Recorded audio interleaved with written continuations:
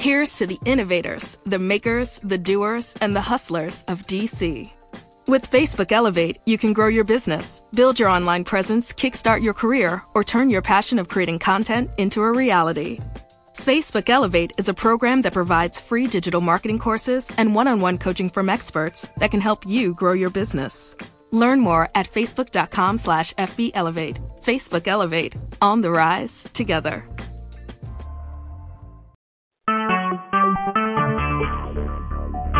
Talk shoes. Recorded live. Number of us have stood up to their flag. We all know that that flag has never represented us or our freedom.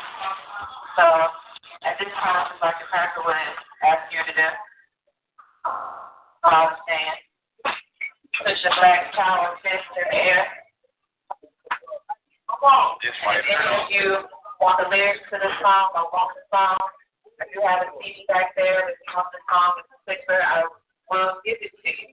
Because as the brother said, this is something that we should have at our event to open up each event. Right, Father? Oh, say, can you see? Precious, oh, precious me. I say, you for the light and let my people be guided. Whose blood and righteous represent all the sun inflicted upon our race. A great people is saved. Now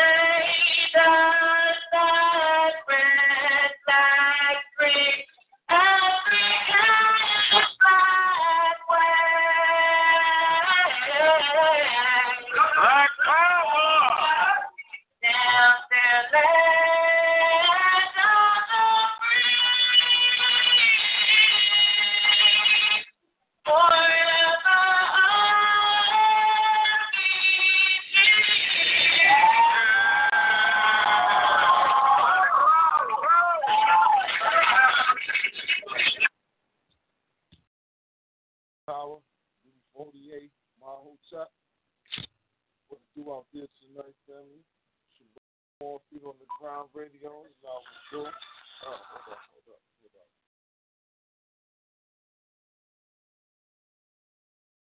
All right, you know what to do. It's Feet on the Ground family. Think Tank Thursday. We're going to get it in nice. Get the family in here. Had that RBG anthem playing in the background, a nice way to set off any occasion. As the Queen said, we always hearing the cracker anthem flowing. When they opening up their events, we need to make sure that that's pumped into the heads of our youth, pumped into our own mind first, so we'll have a reason to give it to the youth and understand what it means when we do give it to them. But let's see. With that being said, though, I wanted to. I got in the title tonight, talking about this evolution thing and how they're going to have to change they got to change the records again. Because we found out some different information. I'm going to roll this in. All right. We're going to let me plug this stuff in real quick. Get this out. I'm going to make sure I throw this information in the chat room, send it out to everybody. Got a little fine. Let me see here. Let me see. Make sure I don't lose it. Oh, man. I got so many tabs open with so much different information open. You know, you get what was weird. But again, let me go ahead and open it up anyway. You know what we're doing. Like I said, tonight we're gonna be touching how they're gonna have to read through the records again. Again, the evolution story is going to have to be retold and rewritten once again.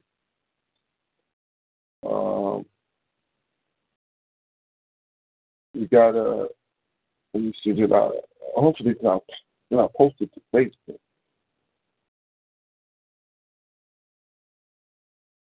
Black Power, what's going on out there, family?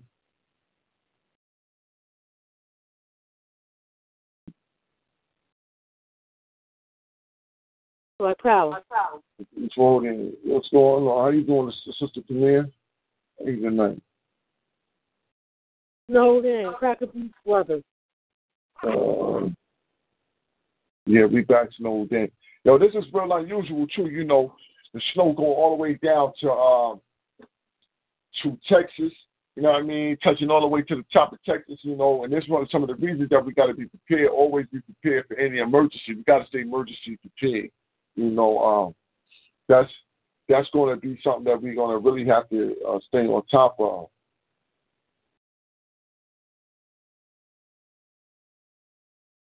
And saying that, I'll wait for the brother to hit me back so we can get the brother ready to deal with some survival things in all different type of situations. But go ahead. No, I'm agreeing with you, Ken. Mm-hmm. Yeah, I'm trying to pull it up. Here we go. All right. Now listen, we got all right, now I found the article. So let me snatch this article out of here. Copy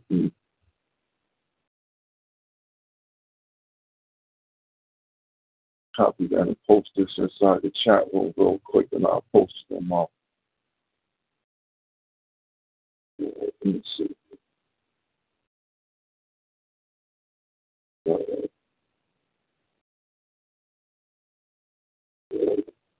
That's the article we're going to be talking about. I know it's still early, so we're going to have to, we might have to drop it back inside there again. But how you tonight, though? Brother Little, I hear you. I know you out there. I hear you. I peeped you out there. Black Power family was raw. Man, life is what it do. Just laying black in the shadows, baby.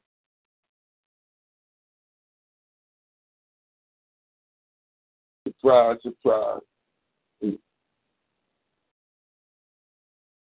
Now,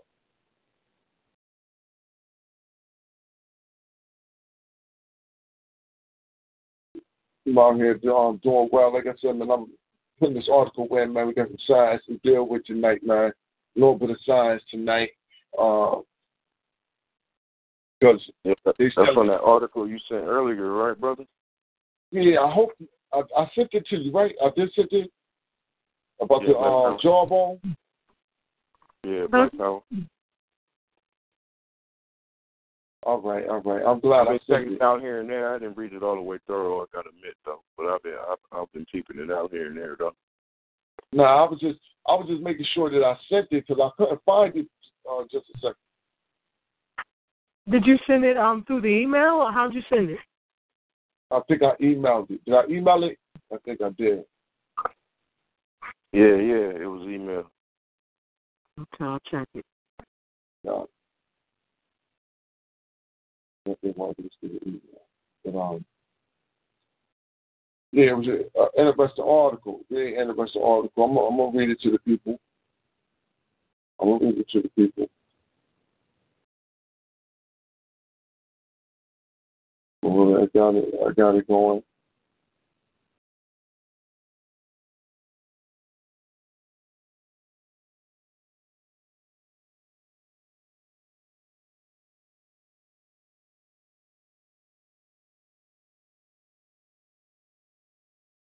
Um,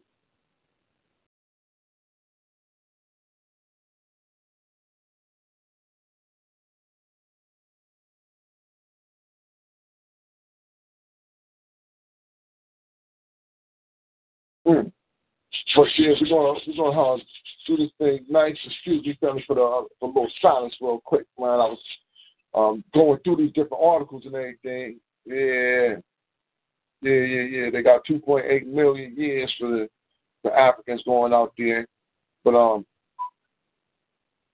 what I really want to deal with though is how we, even though that information is out, the basis is that when we're dealing with our children, in order to bring them over the knowledge of themselves, we have to have a knowledge of their origin, right?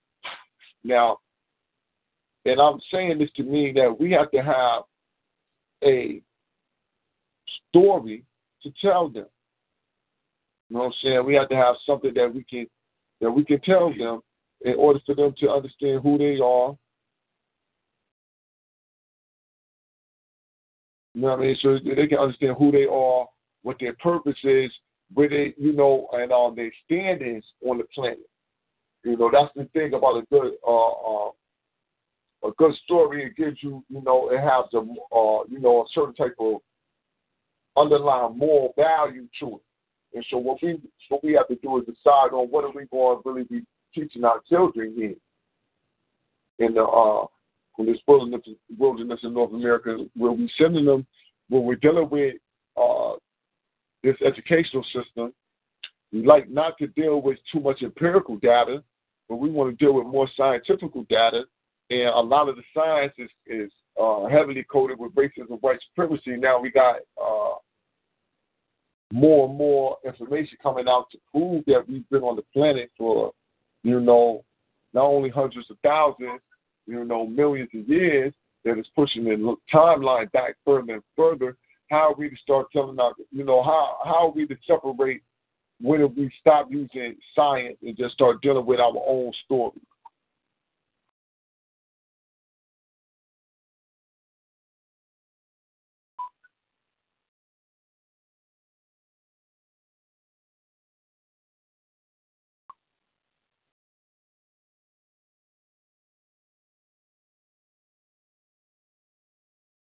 Like what happened to the family? Left out. That's up. All right. No, that's what I was just putting that out there as a thought and a question. Like, what do we start teaching our how should we go about teaching our children about what's going on with it?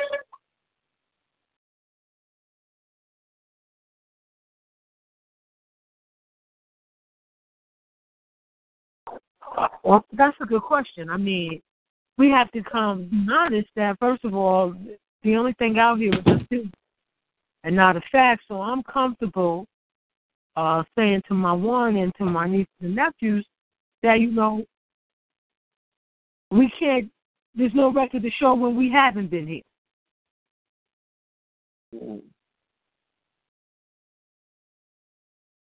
Well, that's true. That's true indeed. And I think that probably would be the best. That would probably be the best stance to hold too. Because there's no record to show when we have not been here, so we can't say when we haven't been here. We just know we always were. Okay. I mean, that's good enough for me right now as a starting point.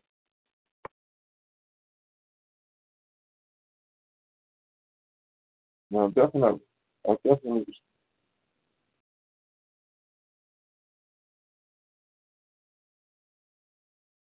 Mm-hmm. I definitely respect that.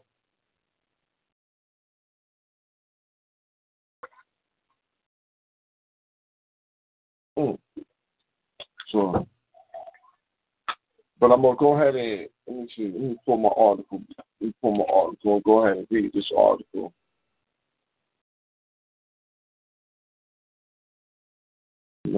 To show y'all what these folks is talking about here.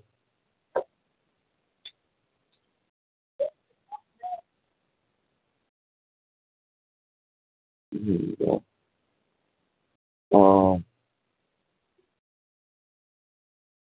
Jawbone fossil discovered in Ethiopia. Its oldest known human lineage remains. Around 400,000 years older than previous discovery of Homo lineage, 2.8 million year old jaw and 5 teeth were found on a rocky slope in the Fall region. Discovered on the hillside in Ethiopia are the oldest remains ever found that belong to the genus Homo, the lineage that ultimately led to modern humans. Fossil hunters spotted the jaw poking out of a rocky slope in the dry and dusty far region of the country about 250 miles from Addis Ababa. The U.S.-led research team believed the individual lived about 2.8 million years ago when the now parched landscape was open grassland and shrubs nourished by tree-lined rivers and wetlands. The remains are 400,000 years older than fossils which had previously held the record as the earliest known specimens on the Homo lineage. The discovery sheds light on a profoundly important but poorly understood period in human evolution that played out between 2 and 3 million years ago when humans began the crucial transformation from ape-like animals to forms that use tools and eventually began to resemble modern humans.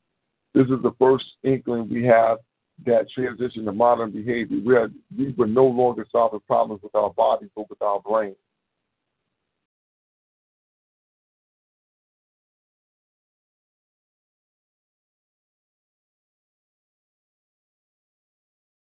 But they're saying, it's only found 40 miles from where they found the what they call the Lucy Degnesh, where they found Degnesh at. Only it says 40 miles from there, but these fossils have shown the more modern traits that they connect with what they would call the Homo lineage.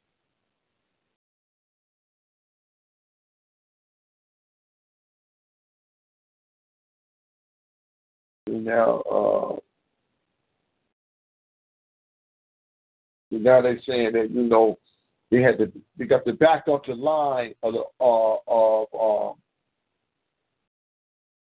the Australopithecus afarensis. They got to back that line up because they're saying, well, this one didn't die out. Now, when you look at, if you ever look at any of those, how they give you the artist like rendition of what these people look like.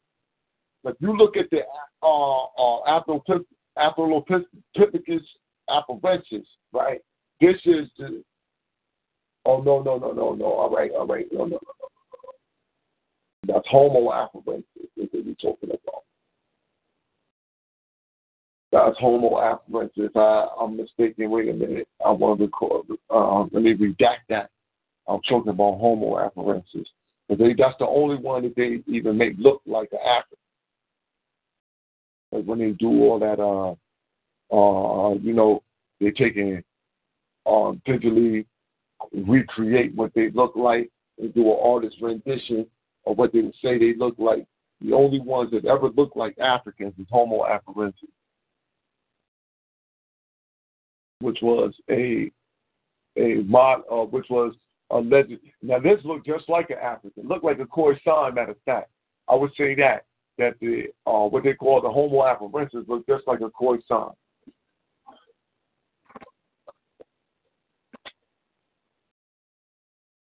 But as I said, with this new jawbone, the timeline got to change. You see here.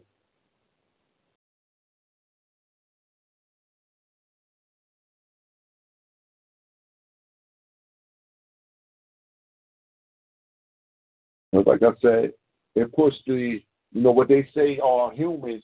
they pushed the human timeline back 400,000 years. So now what they going to do at school? I can't wait for Mikarai to get on the line. What they going to do at school, Mikarai? What's going on now? Yeah, that ain't nothing, Brother B. That just mean they get to sell more books. Right?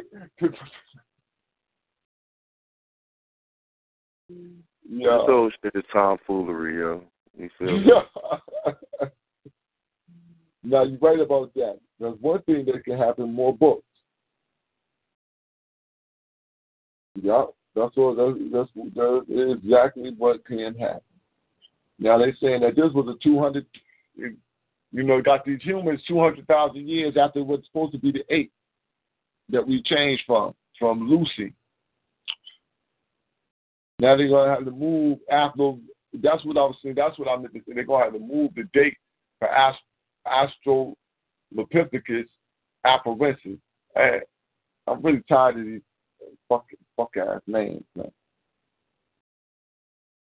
But, in order for us to stay scholastic, we'll make sure we get the names. Let's see who that was that found this. Let's see, come on. All right, this is Ethiopian found this. The Ethiopian Chaluchu Soyon, an Ethiopian graduate student at Arizona State. But Arizona State's William Kimball, you see who got the credit? The white man wrote the paper on it. Now what they want to do is, now they're trying to figure out, since the date go back 400,000 years further, right? So now they got to figure out, is this a new one? Is this a different human? Or is this just an older fossil of a human we already been identified?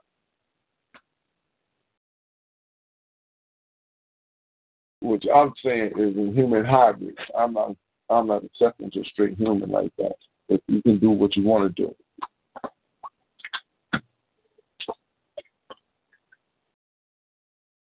So we ain't finding no, like I said, again, we're not finding no evidence of the African not never being here.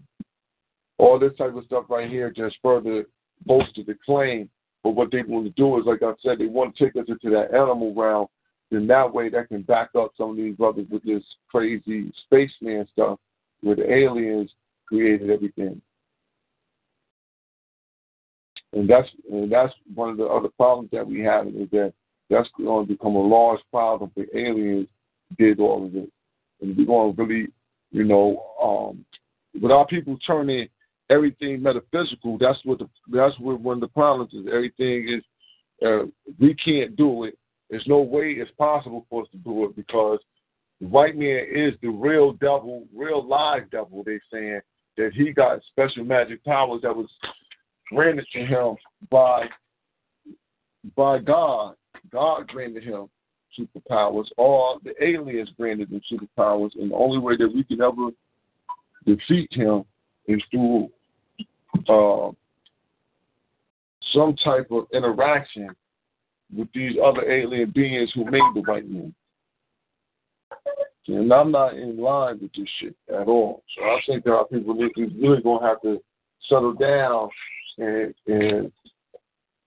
get to really putting out our own, we need our own schools. If you're not schooling, we need our own schools, man. I'm telling you. That's something that I think that everybody going to have to start working on. It's got to be like a total national effort to either homeschool or have some homeschool collectives and take our children out of these schools, because they're going to rock the child's brain.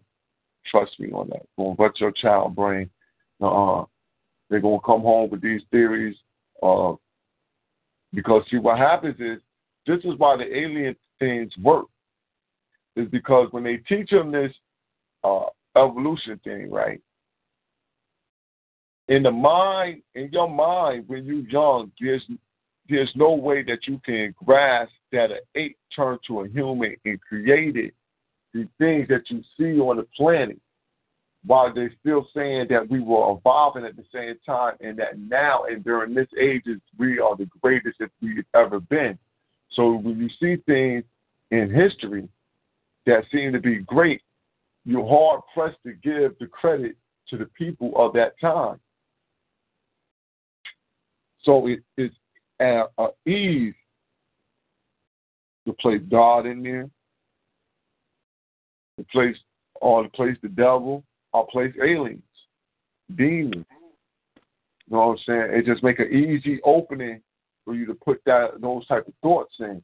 You know what I mean? Because your children, like I said, when you that age, it's hard for you to grasp them concepts. You like, man, how could a person turn from an ape?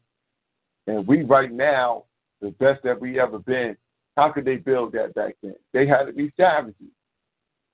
They had to be in the jungle, going crazy, violent, and everything else. There's no way that they could come up with technology like that. That's this where you start to see how it's a total program. This is when you see where, like our brother Mikra has spoke before about how this is where you see the empirical data and scientific data backing one another to keep us just under the crooks of racism, white supremacy.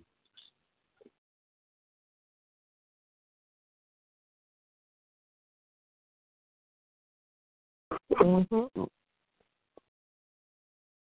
Nah, see, Brother B, reason why you in this problem is because you don't know how to meditate, brother.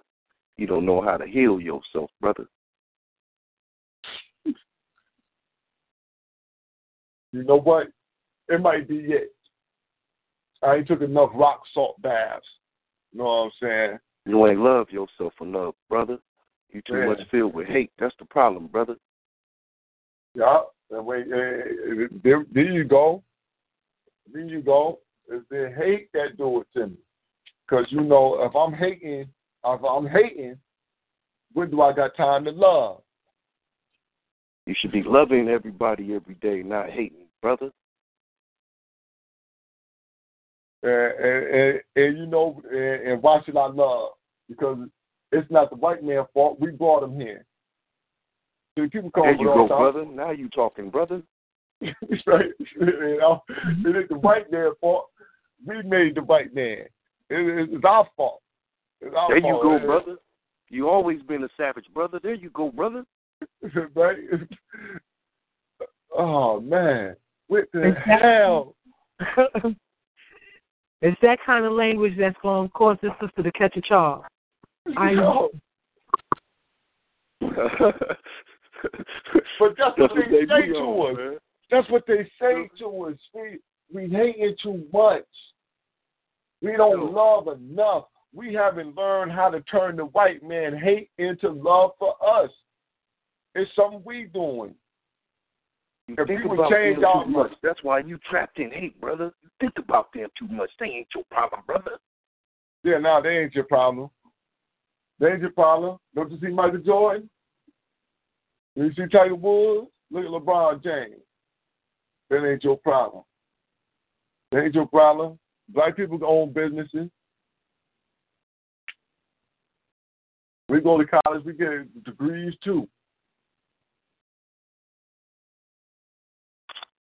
Why you burn? They run that. And once the person say that shit, that's the next thing is, oh man, listen. And the type of people that get mad when you talk about the cracker, brother. They be wanting to fight you, brother. They be wanting to cut you off, brother. Nah, no. Once they say that type of thing, right?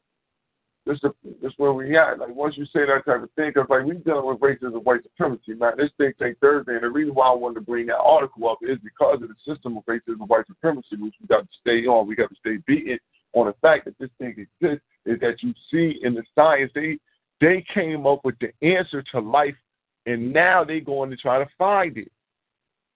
They trying to find a way to make what they said right. See, you can't deal with people when that's their angle. See, they got the wrong angle on looking for information. Their angle is we already got the answer. We just going out to prove it. And that's the wrong goddamn angle when you're dealing with it. You know, when you're dealing with anybody or anything, that's the wrong angle to already know the answer before you go out there to go get the goddamn facts. Because once you start collecting all the facts together, you got to have a little opening for that, something that I'm looking for, what I think might be wrong. You got to have a little opening for that. So that way you can be guided by the facts. But if you ain't got no opening for what I think might be wrong, then you don't got proper discretion with dealing with the information that you receive. You know what I mean? And I'm not saying that you shouldn't slant nor slight your information, but goddamn, you got to watch when it's slanted and slighted towards you. Now, with that being said, I know family on the line, what I was going to say is that once I hear people speaking in a mannerism to defend our crippling here, I know that they defend homos. So that's an automatic giveaway that this is a we are the world person. And that they don't find that wrong, automatically start thinking that you might be gay. It just come across real quick. Real quick. You got to prove to me that you ain't no bad. You know what I'm saying? Because I be wondering about that shit. Like, damn, this nigga gay? It's like it's some gay shit you saying right there. I don't know. It might be, though. You know? Brother, you losing your mind, Negro? But, anyway, like I said, man, that's the thing about people that we dealing with, space alien and that type of talk. And we got to really come back to saying, listen, I think Sister Camille was on point, dead on with. We just have to explain it, is that there's no record of when we have not been here on the planet. So that, with that being said, we've had cycles on the planet, ups and downs, as many years as we've been here. We've seen it all happen more than once. Mm-hmm. Yeah, you got to tell them the real mystery is how the other people get here. That's the mystery. That's the mystery. Yeah, that's the mystery that we're figuring out, and we're looking hard right now.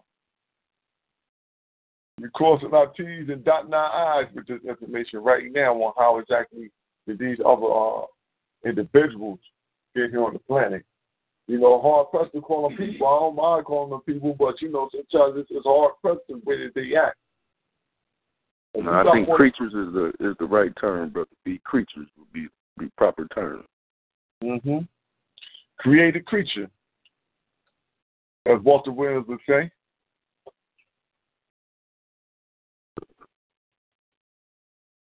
No bad. What you say, Sister Camille? You know that none of the created creatures have been here 500,000, 200,000, 100,000. Mm-hmm. Ain't no Chinese. Ain't no cracker beef. Ain't no goddamn Arab. The latest, and I'm look at that crazy too, is the cracker beef to 20,000, and then the Mongoloid cracker beef Asian 10,000 to 5,000. Boom. They ain't got nothing. See? So where they come from? We being racist. Yeah, see, brother, see. That's your problem, brother. Y'all too hateful, brother. Well, I just want to say to that, don't be mad at me that none of the cracker beef scientists can answer that question. Don't be mad at me.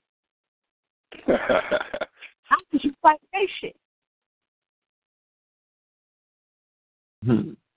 Via shake out the Dion. So don't be mad at me. You know, they try to push the Mongoloids back. They try to push they try to get them longer. They try to get them up to 20,000. They try to give them some time.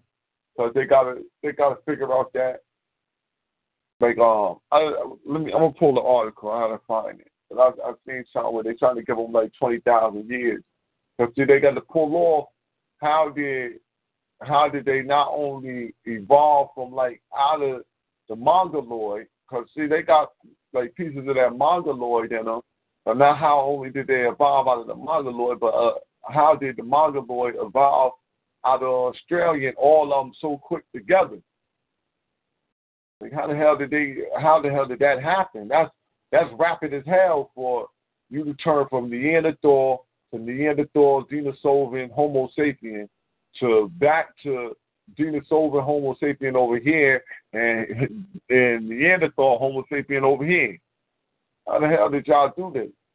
Like, that's some super shit. Like, that got to be like 100,000 years all these things happen. And they don't got no time like that. They don't got enough time for that.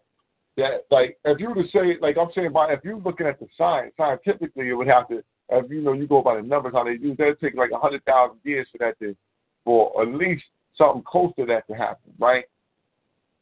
And that's through the mixing and just mixing, and then y'all taking grafting down. You no longer mix with them anymore. You only mingling with these over here. So then that way, over time, whatever you had that genetic, it start to, get smaller and smaller and smaller and diffuse out.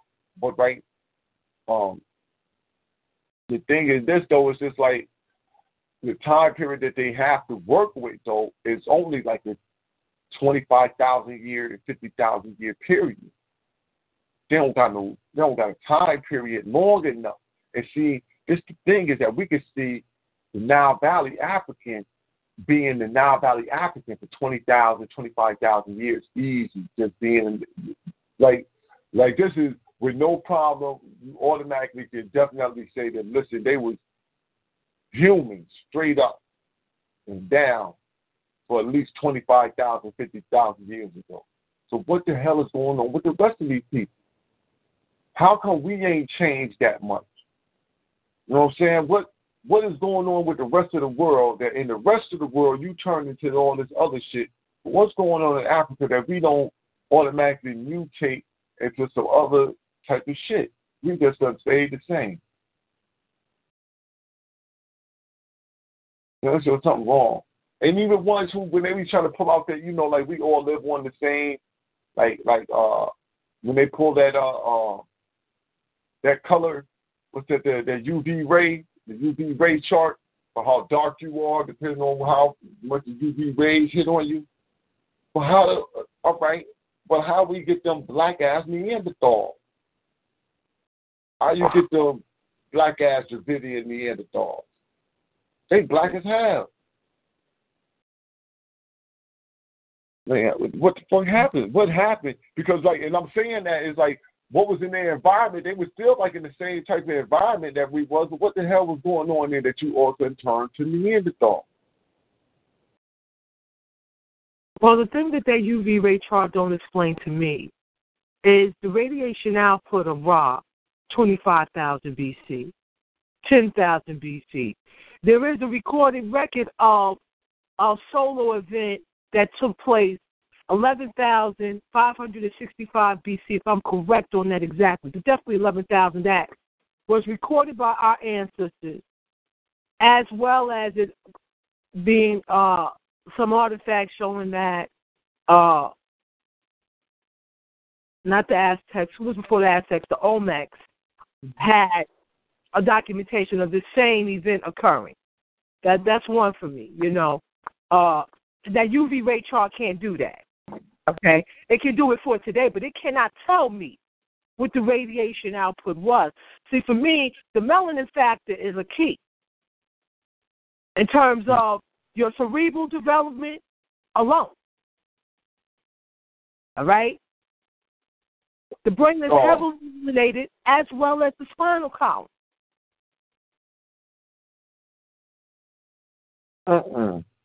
Now, you saying that, I heard some bullshit. I'm going to have to check this, though. This joker was saying, oh, man, this brother sounded like one of the race. He hated this race. This joker said, man, y'all talking about melanin. Y'all talking about melanin on your skin. but white people got more neuromelanin than black people. And Rob, don't make me pull out my African biological. Y'all, I'm saying, listen, Queen, I just heard this yesterday. We're going to have to, man, look, I just heard this yesterday. We're going to get this right. We're going to get this right. I'm telling you, I just heard this. I said, come on now, man. We got to come up off of this stuff. See, we just want to go into, we just want to prove wrong what black folks said. Everything but the African. That's all I hear. When I hear the land of move, when I hear all kind of shit, everything but the black African.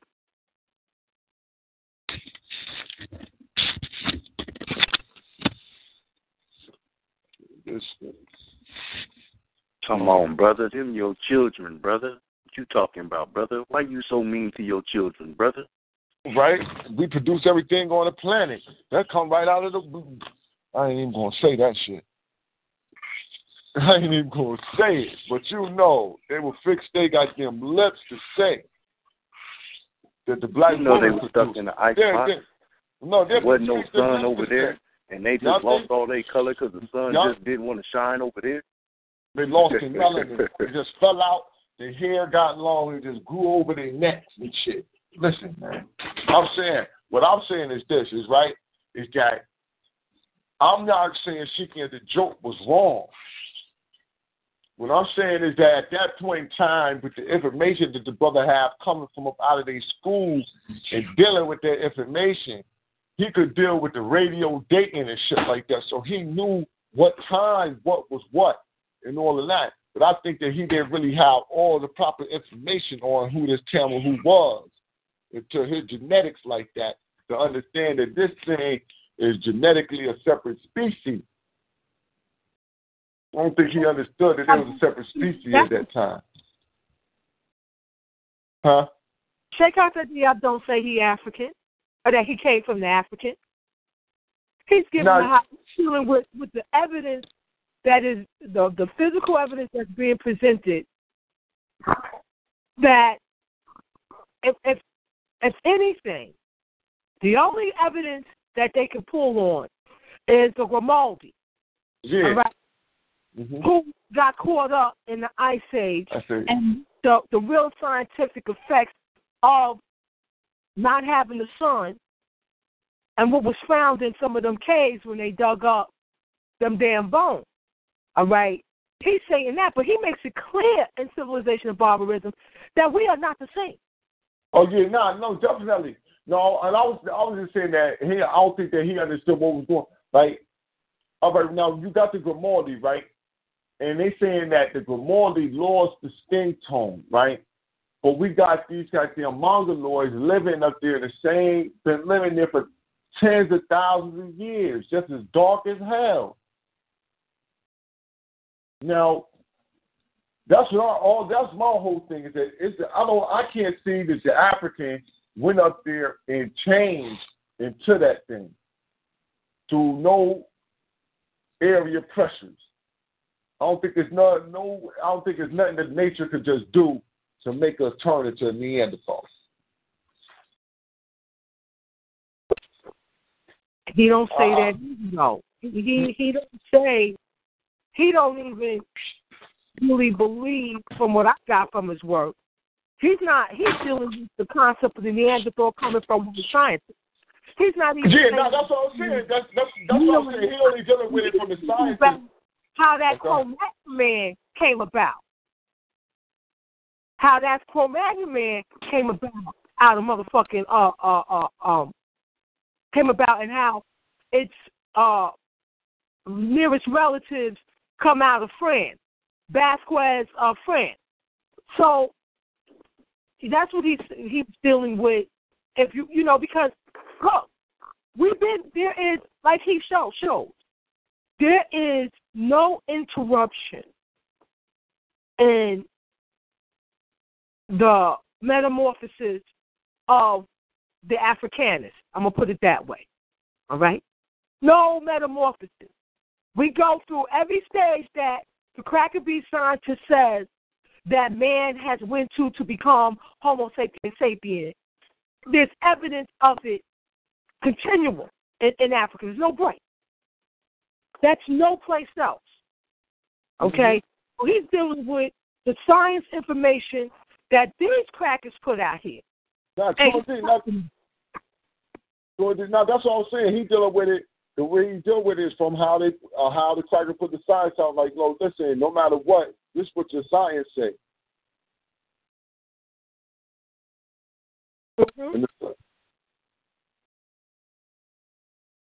Now, the same way that Dr. Ben, that's why the only reason Dr. Ben had Jack Nash and all of that inside of his book is because you got to deal with it, even because they dealing with it from a scholastic standpoint. So you got to prove it through all of the points of information that they're giving you. Because I don't think and that's what makes you a serious visionary, brother. Born, when you're saying how we got to get to the point now where we are producing our own story of origin. Because think about the elders before us. It makes sense that you have this, the ancestors touched you to have this, I'm going to say prophetic vision, okay, of what is going to come. Because they were dealing with breaking down the scientific lies that were existing when they came in the world at the time they came in. Feel me? Mm-hmm. And I think the answers are for all of them, and particularly Sheikh Anta Diab and his creation of the carbon-14 dating laboratory that they, destroyed when he after his death, because he came in and debunked all their bullshit at the end of the day and took what their scientific laws, like Gober's law. Gober's law said that for humans, there's only two ways that we will have changes over time, right? Either climatic or geological change cause us to adapt physiologically. You know what I'm saying? And he deals with that. He really deals with that. And so, like I said before, so it's all just a theory. Yeah, it's all just a theory. We're going to have to rebuild our story. We're going to have to rebuild our story. You know what I'm saying? Because, we have no break in our stories. We have no break. That's what the thing is. When you find that we got, all right, we got 75,000-year-old calendar. Look, that pushed us too far back into the goddamn evolutionary trail. That pushed us too far back into the timeline. When apes wasn't creating no goddamn calendar. Ape ain't do no shit like that, man. That pushed us 200,000 years back, 250,000 years back. Once you start to recognize how science to come up with a 26,000-year calendar, that it's going to take you 250,000 years back, man, to get that shit to work correct. And I can't see an ape tracking time like that, or have any reason to track time like that. What would be the reason for an ape to track time?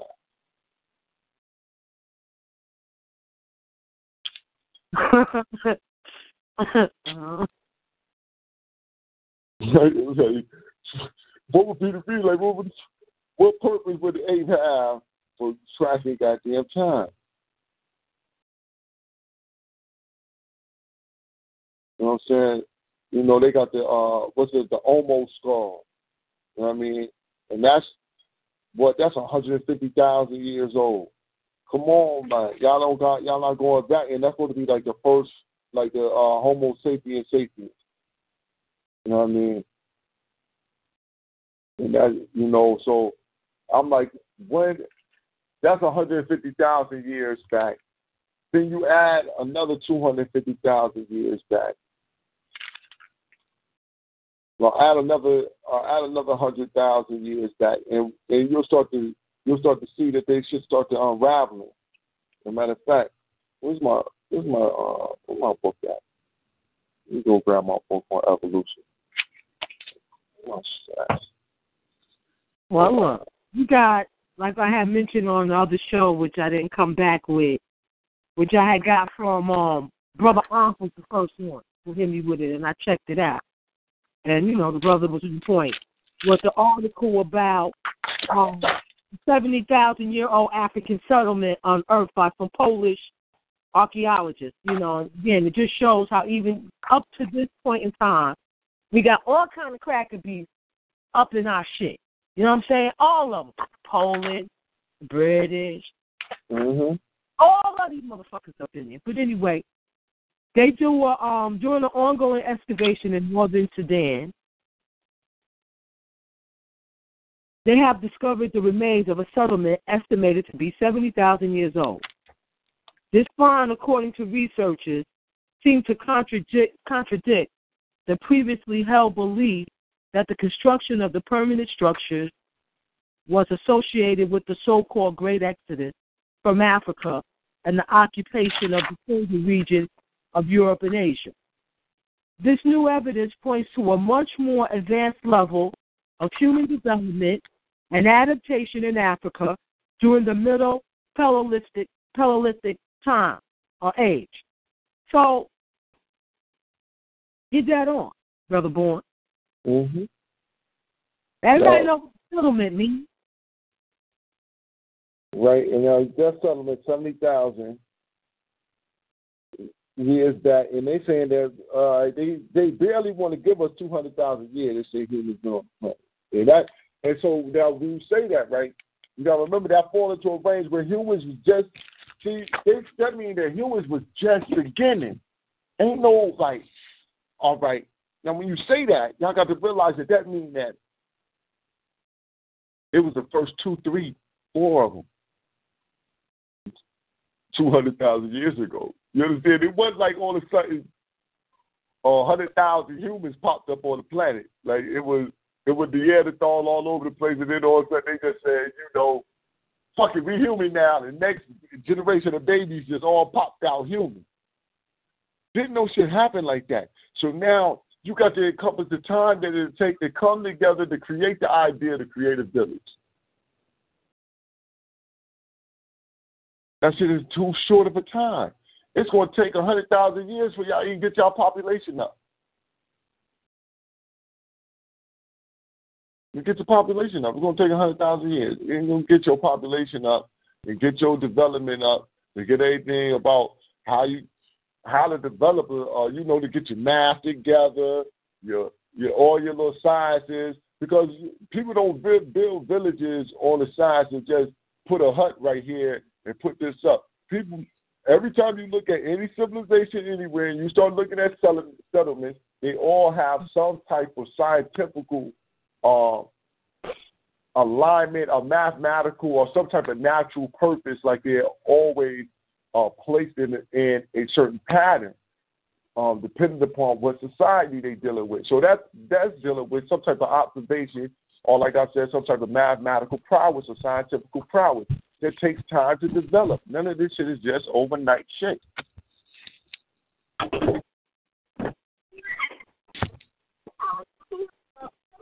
So let me see here. And so, at that same time, 250,000 years ago, you supposed to have been big furry monsters walking around. Let me put that back.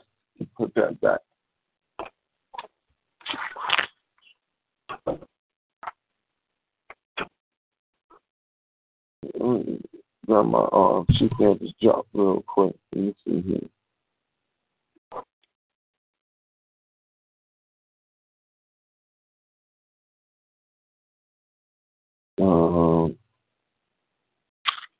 Yeah, see the Mongoloid fossils here. See right here, that's 20,000 years. And It's in let's see, this page 37, Origin of Humanity.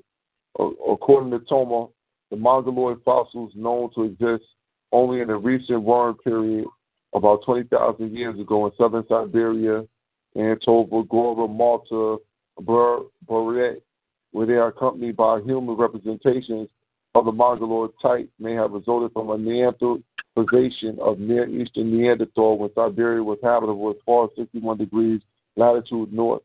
The author bases his reasoning on the fact that the Palo-Siberian and the Mongoloid fossils, like the Neanderthal, generally do not have canine fossae, but have high, large, and rounded sockets.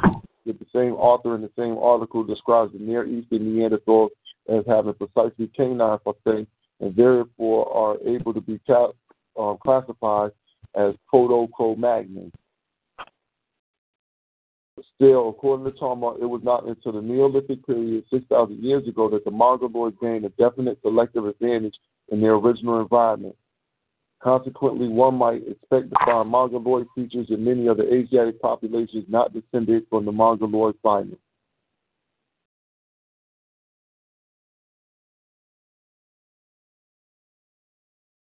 Now, listen, this is what they're saying about species. According to this, exposing the viewpoint of William H. Howells, according to which evolution always involves a certain amount of anagenesis, meaning perfecting without the possibility of diversification, and a certain amount of cladogenesis, meaning the birth of several branches of which only one advances to perfection. Thoma maintains that most probable hypothesis for humanity's evolution is polycentrism, which is not to be confused with polyphyletism. Let me check.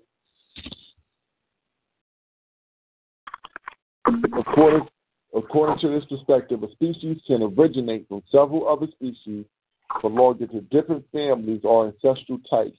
Thus, it was assumed at the beginning of this century that whites descended from chimpanzees, blacks from gorillas, and yellows from orangutans. The three races would then have come respectively from three separate ancestral types. Pangolo, Pongo. This would only allow to say, I, the Caucasoid, descended from the chimpanzee. I have nothing in common with the black who descends from the gorilla or the yellow who descends from the orangutan, although all three of us are human.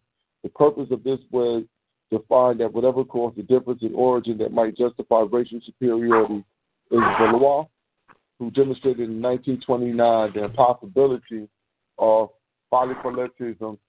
Thoma showed that polycentrism began with Theodor Mollison of Munich in 1931 and was developed later by F. Weyrich in 1943.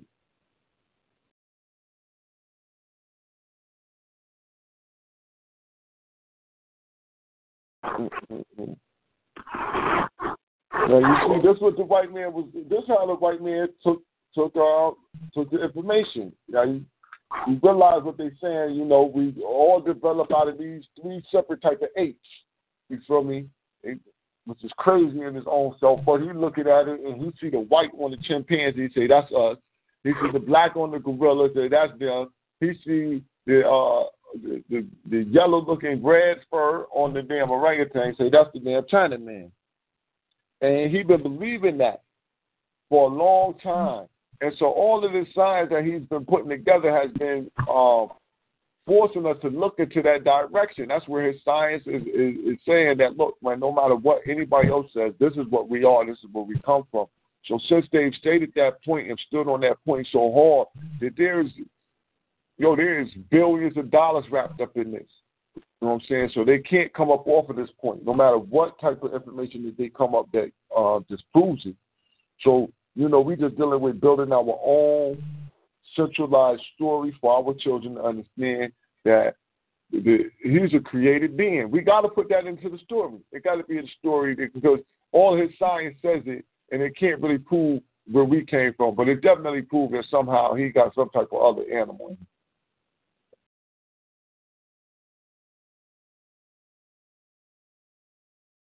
So saying that, you know, the lines is open. If anybody want to add on or object, it's up to you.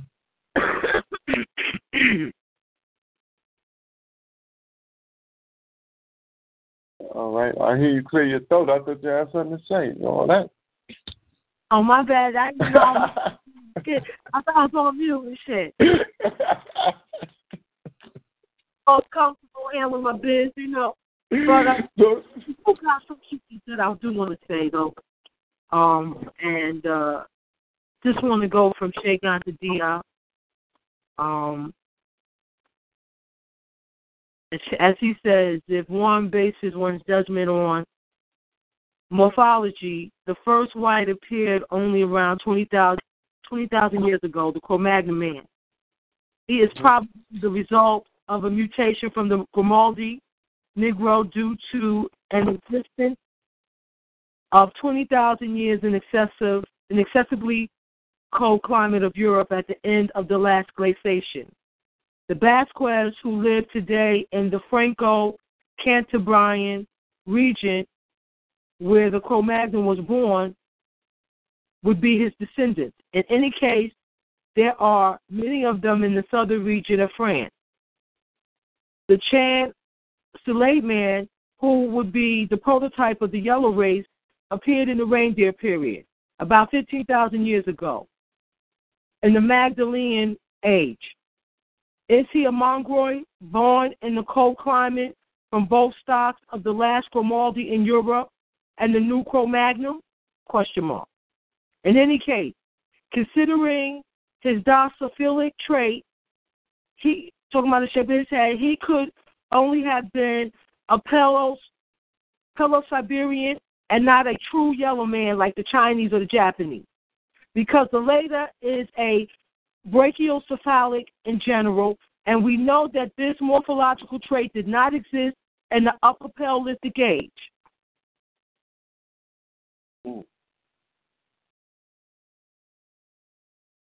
Now, for me,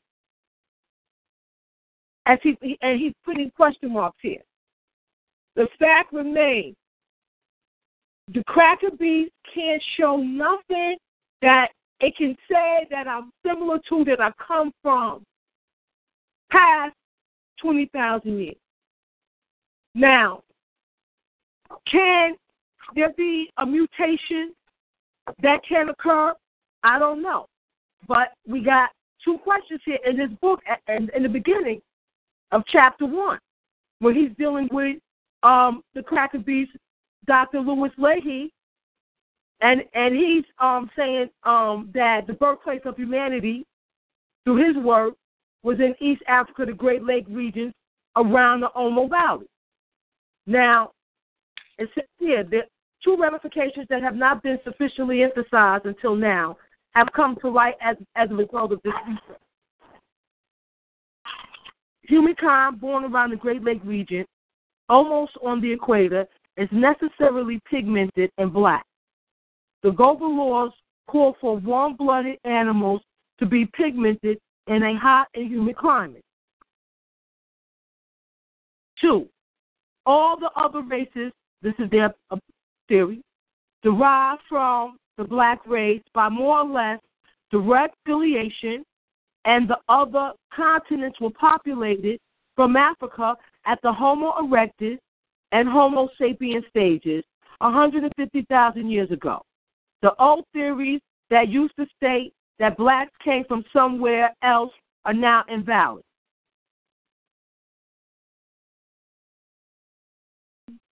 Now, in the same book as y'all have all read, all he does is put what is physically available at his time. And I ain't seen nothing yet to contradict that. If we're going to deal with the cracker beast,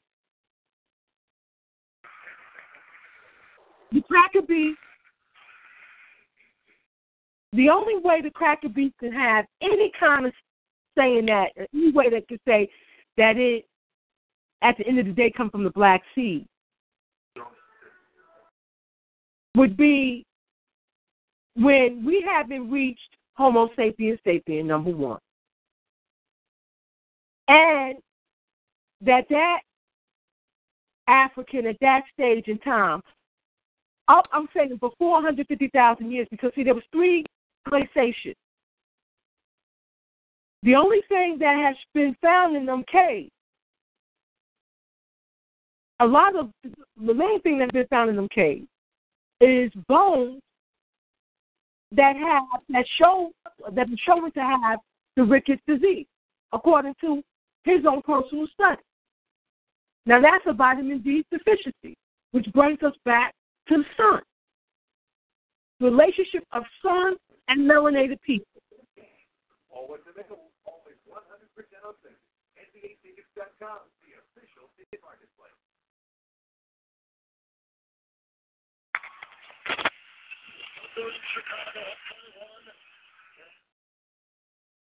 No, they show that they definitely got some type of mix. They got some type of mix in them. You know, they somehow the only way they could be like what they are is for us to be is for them to have some type of African in it, some type of human in it. Right, but not an evolved African, not a sapient African. Yeah, I don't think that's what I'm saying. That's where it's like what.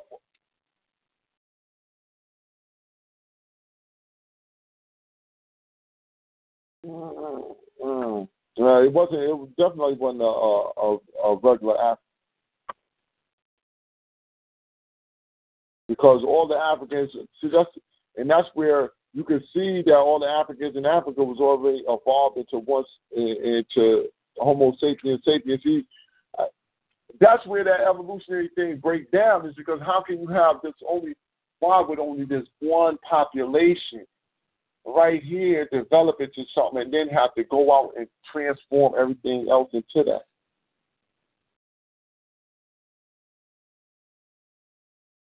Because, you know, I don't know. I'm going to just have to keep looking. But the shit just it ain't adding up.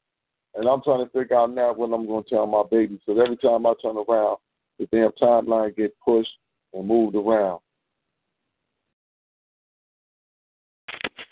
I should. But, you know, we fucking with the lion beast, you know. Mm-hmm. We're going to have to do, like you said, our own work. Mm-hmm.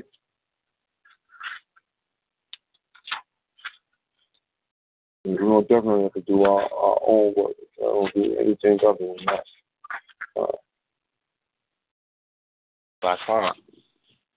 Black Power. Oh no, so how you, family? Oh man, loving these conclusions y'all coming to, man. You know what I mean? We're going to have to do our own work. That's bottom line.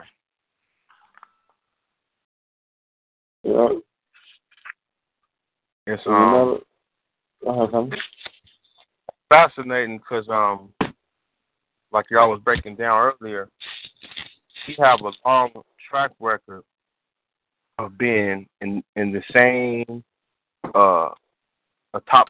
physical atomical way we are now, in terms of our brain capacity, us walking upright, and what's real. What you gotta watch is when they doing this dating, that you can't date DNA. So what they do is they have to date the stratigraphy in which they find. So you see what I'm saying? Whether it can be through carbon dating, but in order to do carbon dating, you got to have some organic material. So they got shit like potassium, argon, and so forth. Like you said earlier, radiometric and so forth. Thorough luminescence, you know what I mean, and so forth. But you even got to watch that, because each dating system or whatever you want to call it, they each have to be, quote, calibrated. And the calibration can be 500 years to 10,000 years. You see what I'm saying?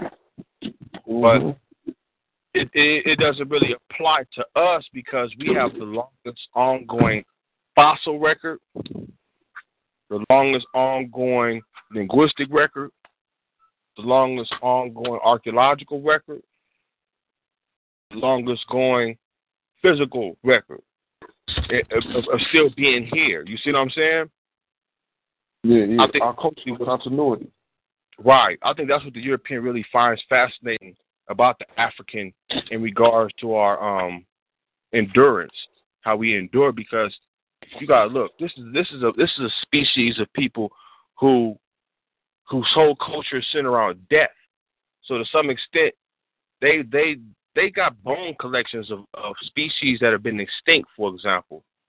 And when you look at the timeline of the African, even under natural pressures and even under artificial pressures like right now what we're seeing, we still enduring. And that's key to understanding. We're not going to use religion to say, we're going to give the planet its due props in regards to what it manifests to be here and what was only here that was created for a short time. You see what I'm saying? Mm-hmm.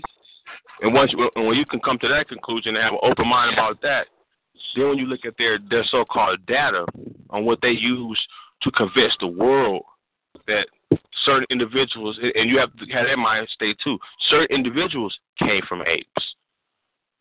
You see, they'll give you a timeline, for example, of a particular, they'll give you the illusion of a particular species, for example. And like y'all were breaking down earlier, the earliest evolution is skin color. But skin color only go back 6,000 years. So even in the Neanderthal that was running around, and that was in that documentary that you said, Brother Born, with old boy who was doing that RH negative, not out of Africa. He was showing that they was blue eyes and dark skin, you know what I mean? But you the first person who brought that attention to the genetic issues that India has. Now, if we put on the map, there's a plateau. I was talking to a professor, trying to get some information out, and he was talking about the Turks. And he put the Turks. He said the Turks come from a stronger Neanderthal stock than Jews do. And I'm like, dude, I thought these was the same up, He's like, He said, look on the map. And then when he was giving me the overview of the progression geography to where they are now, it reminded me of what Walter Williams said. If you remember that old Walter Williams was saying that the Greeks and the Romans are one and the same. He said that they both came from, their history has been savagery, and they both came from the same area. But after that, he was being real quick, but he was basically saying that after that last Warmian ice age, when they, like what Dr. Clark said, that ice blocks was thawing out, they started coming down south. Because certain areas of geography was blocked off, and due to their primitive nature, they couldn't just come over to Africa first. So if you look on the map, they fell through that valley, and it's a plateau. Man, it's up, I got to go to my notes right now because I wrote it down. But it's a plateau, and if you the plateau is, it's like flat land. It's high flat land. Flat land, yeah. And it's right by the Caspian Sea. And if you're looking at primitive people move from migration patterns and so forth. You can sneak through there. In fact, motherfuckers still taking that path now. When you look at the issues that Georgia having over there by the Black Sea, that's like the motherfucking ground right there with you know what I mean? Because it's that plateau right there. I said, he got a little point here. And they went into India first and put that first caste system in place. And then when you they still got the genetic issues now. I'm watching on YouTube the other day on India. Motherfucking 10-year-old boy, his hands and his feet, they grew like 4 times that of human beings. You know what I mean? And I'm like, from that to hairiness to you name it, 3, 4, 5 limbs, arms coming up their chest, and they still hold. So we can't base this shit off just skin color. We gotta look at other issues, straight hair. Now you're missing, right? That straight hair is one of the giveaways, man. That straight ass hair like that is a giveaway to some type of genetic defect or some type of deformity is going on. You are severely mutated when you have that straight hair. It's a telltale giveaway. And as you was thinking about that, that whole region right there, now, you can Google that. With that, we tie the metaphysics with that. You know what I mean? And I don't like dabbling into it, but it's relevant right now. You know what I'm saying? We can say that their straight hair, is really showing that they have lost their connection with Amon-Ra in regards to our hair stand up. So I know light skin, like Sandy, light skin. I got family lighter than that, but they got nappy ass hair still, and they have dark eyes. So we can't go off the skin color because it's really like you know, that been the last genetic change. Even when we look more recent, even when we look with the Greeks wasn't pale skin, blonde hair, blue eyed crackers. They look like Drake. They was the Jew. They look like like Arab. They look like you know, I won't say Arab, a true Arab.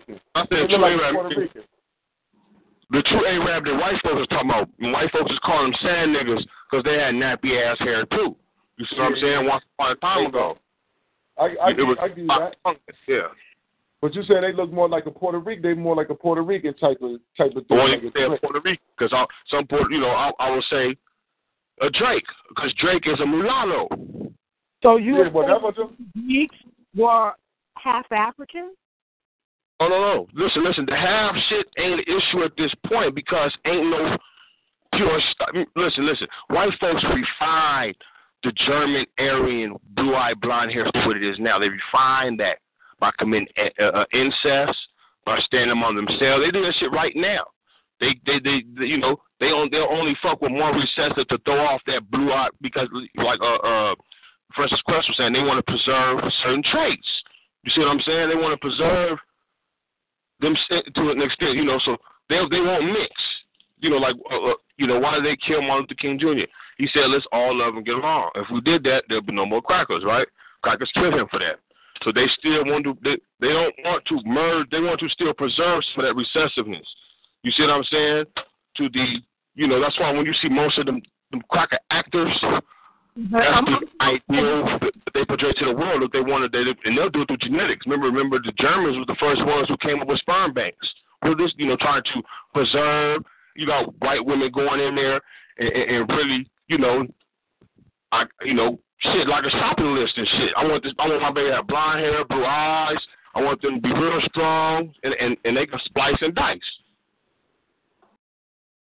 To say that the cracker beef Greeks look like Drake is to, first of all, acknowledge that the cracker beef derives from the African, and then you would have to not have a problem with the information.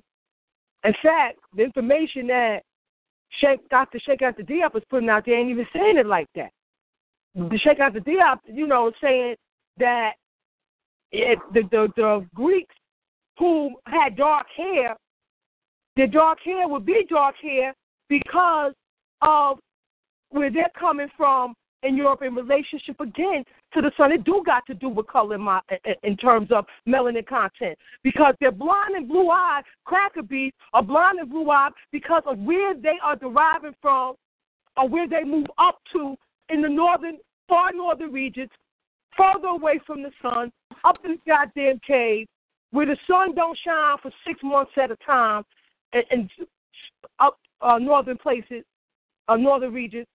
Okay, so I have no problem. I have no problem with Sheikh Diop. I'm only saying what the Europeans saying about themselves in regard to. That's why they use semantics words like Indo-European. What the fuck's an Indo-European? Meaning he's not the stock of a European. Now, when you even look at the Greeks on the wall, when you look at the Romans who came after the Greeks, when you look at the Romans who wanted to bury themselves like Egyptians, when you look at them, the motherfuckers got dark eyes. They pale, but they don't have the stock. They have a more, like I said, like a more a Jew type looking stock. It's hard to. It's color was meaning in terms of we talking about genetics. In terms of evolving to color. Yeah. Like this, all I'm seeing. When Sheikh Diop came up with that, I have no problem when they came up with that. I'm saying what studies have been showing now, what they showing now, crackers are saying. The more they look at the DNA, they're saying, damn. The most recent evolution. I'm not saying we were all just black women. I'm just saying they had hue. They had a form of hue, but they also had pale motherfuckers among themselves. All it does again is validate what Sheikh Diop put out there about the Grimaldi getting caught up. And the majority of them coming out of the southern region of France and Spain. All right. I can see them having dark hair, and what he is saying is plausible. All right. But I want to ask this question. What is in sunlight? I think this is what kills me with this argument with genetics, as if sunlight is not don't have nothing to do with genetics. Is not DNA in sunlight? Has it not been found? So, yes, Sheikh Anta Diop, without going there specifically, I'm taking it there with Sheikh Anta Diop and also the information from Dr. King and his African biological psychiatry that sunlight can cause a mutation, a genetic mutation, the lack thereof. But all right, now this is where right now look at the phenotype. Look at the phenotype. I'm sticking to the fossil record. Meaning when I say the fossil record, when I say the fossil record, meaning when we look at the Grimaldi, the bones say it's African. You can look at the skull of an African and a Crocker, and you can see the difference. That's the point I'm making. Before I look at the skin tone, so I know it's an African that you can dress it up what color you want, but it's an African, and that motherfucker over there. I mean, I can show you, the occipital bone. That's the back piece, the back plate of the fragment of your skull. Crackers and Neanderthals, they have hollow occipital bone. It's a supraoccipital fossil, some shit like that. I'm not getting the correct Latin word, but what's distinctive notice about it, meaning when they go into France and they find in Grimaldi, meaning they find in modern, man, that's why they give you this illusional theory that they were somehow cohabitating. They only come up with that because they finding bones in the same stratigraphy. That don't mean they was mixing. That come to the aspect of maybe some Africans got caught up in their last ice age, and it was something else over there. But we know when we look at the bones, when we look at the Grimaldi, first off, before we even could see it's African, when they found it in the brachia, which is the limestone and whatnot, it was in fetal position, her and her daughters. You see what I'm saying? That's when you look at, and it was a complete set of bones. When we look at Neanderthals, ain't no complete set of bones. But they'll give you this theory of not even a theory. They try to say it was what the crackers say? Like prehistoric hyenas, like the saber-tooth tiger, prehistoric hyenas. They pushing, but he's saying that the out of Africa model, yes, but the cracker also saying we different. He's saying that we evolved on our own, coming from Degmeses. Degmeses going back 1.7 million years. Or some kind of weird-ass hominid creature, and they ain't just finding one or two, they finding the grip of them motherfuckers. And they all got them long brain casings with them hollow occipital bones in the back. With faces busted up, missing up, you know what I'm saying? I'm just sticking to the fossil record. You know what I'm saying? The color come later. So that's what I'm saying here. And I'm saying, when you made the initial statement about how the Greeks look, I'm saying that to go there is to give validity to Sheikh Anta Diop's theory. Who was dealing with the bones? Who dealt with the Grimaldi being shown to be African? So I'm clear on that. I'm good with that. My only thing that I'm not good with is saying that the Greeks look like Drake, because ain't no evidence of that. What is there evidence is that they was called to be dark hair. It is evidence. I'm not understanding your argument, but go type in Greeks and images and look at the motherfuckers. They look like Drake.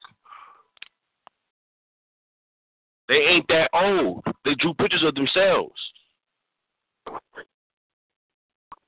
Listen, I feel you on that, but the pictures that I've seen of Greeks, they look like cracker beasts, cake beasts that I see right now, that I see in Italy, in the south of France. Okay? They don't look like Drake. Italian can never make an argument among... See, when you read Michael Bradley's book, anthropologist, Queen. Hold on 1 second, nigga. She was still going. I want to say one more thing, too, to the family. Also, be careful dealing with the cracker beef of today telling you about the images of old. And I'll give you an example. Sylvester I, who was African? Who looked African? Right? He didn't look like Drake, right? When you type him in, the pictures that you will see is of a cracker beef initially. They got him looking white. Until you go down and you see a sculpture. And then you follow that trail. Then you find out that he don't look like a cracker beef. So, again. Queen, I can send you a picture right. I can send you a picture right now. I can send you a picture right now of a temple in Egypt where the Greeks came in and plastered over some of our metal nature and put images of Christ figures and so forth. And the images of these motherfuckers look like Drake. But they're Greeks. That the person who did it looked like Drake. I'm going to go by... If you're going to go by a little bit of Sheikh Anta Diop's work, why not go by it all? I'm going by Sheikh Anta Diop's work, all right? And according to him, the cracker beef, first white Cro-Magnon from about 20,000 years, their descendants come out of south of France, out of Spain, out of them goddamn caves, if I'm going to go there. No disrespect. I have no problem with that, but you got to know there wasn't no Drake around when Sheikh Anta Diop was alive.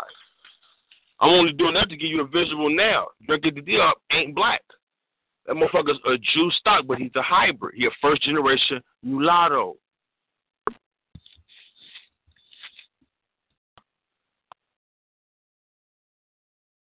I'm just going to interject this. When we look at the Indian, now, now listen, right? This is the question. This is the question here. Now, did the Indian go dark or did he get light? Because the Indian black is hell. Brother Barn, look at the dark skin that the Indians have that you right we all know about. But you brought the line when you told me they still got genetic issues that. Exactly. Now, that's what black Africans don't have genetic issues that white neurologic nervous system issues that white folks have, right? Mm-hmm. Blacks don't have those, but Indians do. But they have dark skin, so it goes beyond the dark complected skin. It's more or less something more rooted. That's the last genetic mutation. That's the last thing you lose when your pineal gland calcified. Your last thing you lose is your dark skin. That's all I'm saying.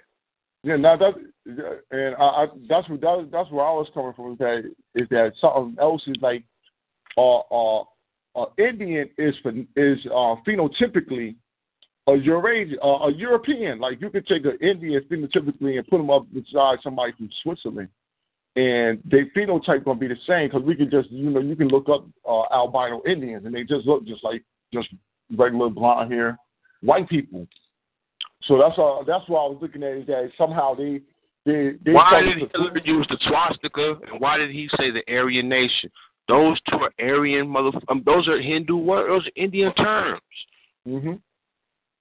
That's why I think he got a connection to them Aryans. He got a real strong connection to them Aryans there. The caste system. That's all you need to look at. The Indians got a caste system that goes beyond slavery. If the Dravidians, you can never be nothing. You can never be successful. You will always be at the bottom end of this. I mean, you got motherfucking rat farmers. And these are the Dravidians who are dark skinned, who got more. They're not dark skinned. They're in the south, but they got those Ethiopic still features. You see what I'm saying? And they catching hell. And all from the north. And if you notice, the north has expanded. The north has expanded to Pakistan. The Pakistanians are saying we Aryans too, and they still under Islam, but they still using the Aryan caste system. That's what's fascinating about Islam to this day. They still use that Aryan caste system. That's an Asian thing. Because you look at the Aryans, when you look at the history of the Aryans, a good book to read is I got it right here. Hold on. Asia Cultural Traditions. When you look at their prehistory, they got monuments like Egypt. Mm-hmm. You know, right? But then all of a sudden, this new form of written text come with no monuments. The Vedas come. And when you look at this shit, this new caste come out of nowhere, and they refer to them as being foreigners. They foreigners. Yeah, the Vedas. So we understand these motherfuckers is the same. You see what I'm saying? That's what they have in common in terms of their social policies in regards to culture domination. It fall back to their primary source. What's their primary source? Aryan. And you saying that Hindu, that Indian system is like that. I just was looking at a documentary, and they weren't even speaking of it, but they were showing like a model of their setup, and you can see like the feet is the black part because blackness to them is supposed to be it's supposed to be on up under everybody's feet. You know what I'm saying? Now, Brother Bourne, if Noble Drew Ali say black mean deaf, and we know he got Hindu background, who is Kali? Kali is a female representation of Sekhmet. Look her up. She's standing on top of a cracker with the heads of crackers around her neck, and her skirt is made of the legs and arms of crackers. She's black. She represents death. She represents retribution. Mm-hmm.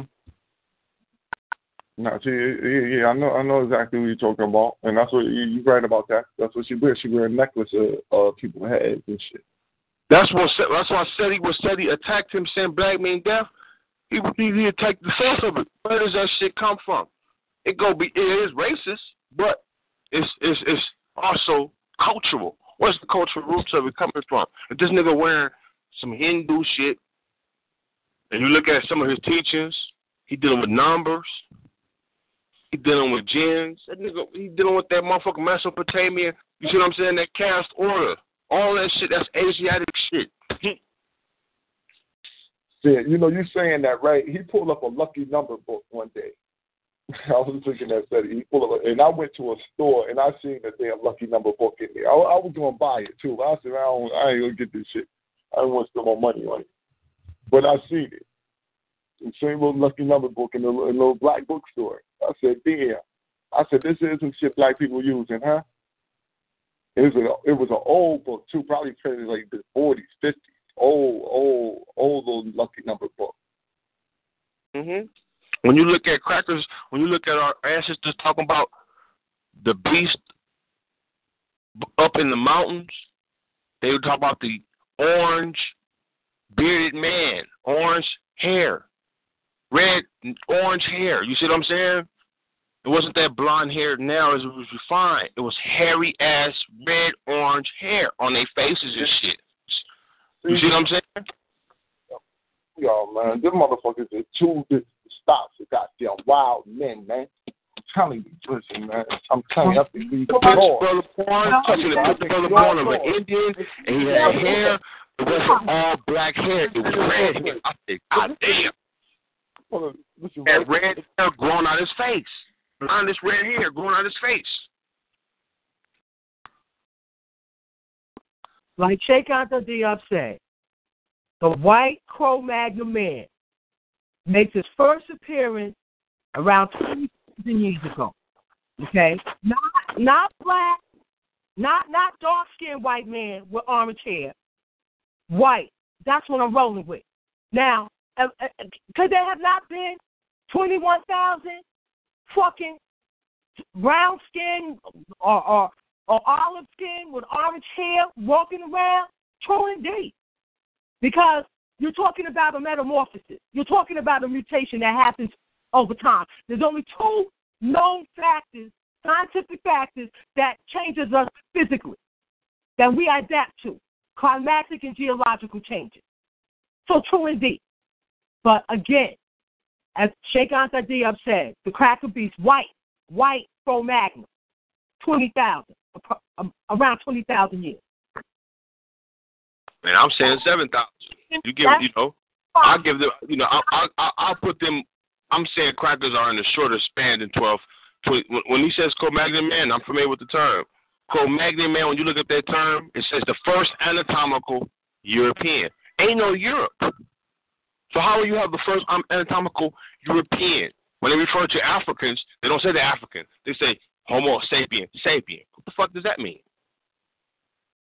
Homo sapien, sapien. Or archaic Homo sapiens. What the fuck is archaic mean? Old, right? When they even come to our classification of Homo erectus, they got to classify the African Homo erectus as being Homo ergaster. Why? Because so much of this species in Africa that don't reflect the fossil record anywhere else. That's why when Sheikh the Dib said it was six. He made it very simple. He said it was 6 in total. 3 left, but 3 stayed. All 6 can be found in Africa, but the only 3 that left, the 3 new, can be found throughout the world. What I've been saying from the beginning, not unless I'm speaking another language, that in terms of my interpretation of what Sheikh Dr. Diop said. The only problem that we're having in terms of the amount of pigmentation and what I'm calling a cracker beast European, and what you're saying it looked like at the end of the day. I'm saying 20,000 years ago, that cracker still had hair. He was still looking like a beast. I'm saying 6,000 years ago when that nigga started shedding the white skin as we see now. That's all I'm saying. I ain't got no problem with that either. The only problem I got is saying that the shit look black.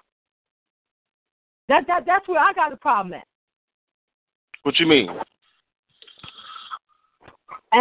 Did I not hear you describe it as being dark skinned with orange hair? No.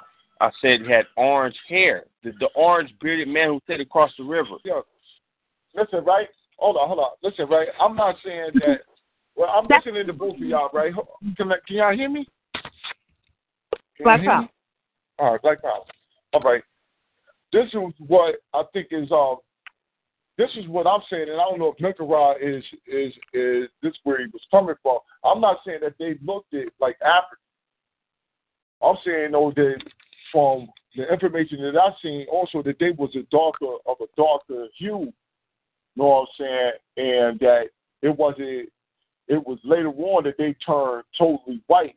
I'm gonna look up this information when the scientists say that they developed this SPM2 gene that turned them white.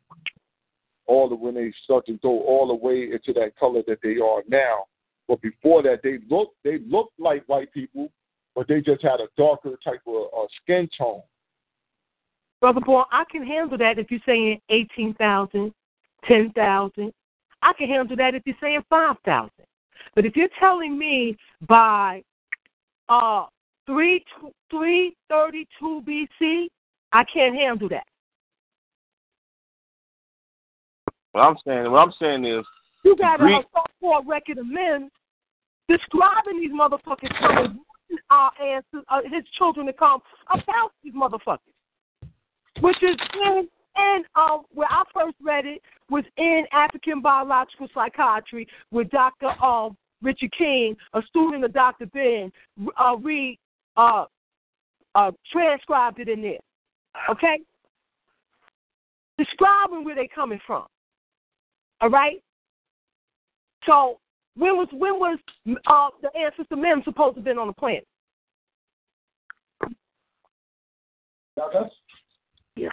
Now listen, right? We got that. Now, listen, come here. When you read Michael Bradley's book, The 13 Tribes of the Caucasus and the Iceman Inheritance, what he's saying is it's a more primitive cracker than what you know who's more violent than the cracker who running the world. He's saying that's the cracker that never left. He said, go pull up a map on Georgia. You know what Georgia, Europe is right now? Pull up Georgia right now, and then 2 weeks from now, we'll pull up that border again. You see, so when we look at the Greeks, when we look at the Greeks and we know a little something about Crete, And you know how Crete had an influence over there. It was Egyptians already in that area. In Crete. You know what I'm saying? When we look at the early civilizations in Europe, you see Europeans, you see Egyptians over there. But the Greeks came out from a stock that wasn't as savage, that's all I'm saying, as savage as crackers who still had hair on their face.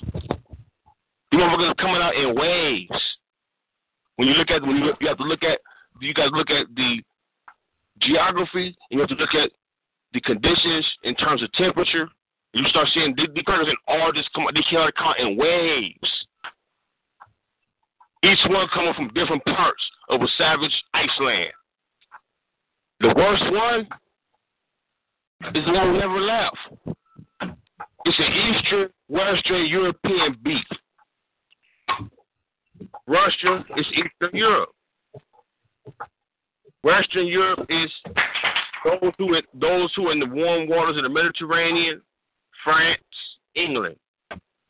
You'll never hear an Italian brag about his whiteness because, or Spaniard, like Dr. Clark say. And if if they say they appear white, Dr. Clark said never laugh directly in their face. He said be respectful. Cut your mouth to try to laugh because they've been mixing with us since the Carthaginian times. That's why because the Romans came and kicked their asses out.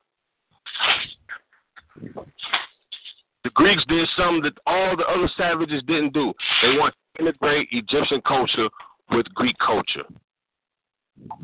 And before they get that shit started, they savage Roman cousins came and smashed that shit. They used it politically, like they're doing now. What I'm saying is, the culture and morality is what made them what they are in terms of Egyptians. Because you have motherfuckers who was dark skinned and that was on their side as well. Race is an issue now in terms of, as we know it, that's a 15th century construction. You was identified by your morals, where you came from, and the geography of land. Mainly, your moral practices represented your spirituality. A lot of people at this time we talking about had nothing. These motherfuckers had warfare.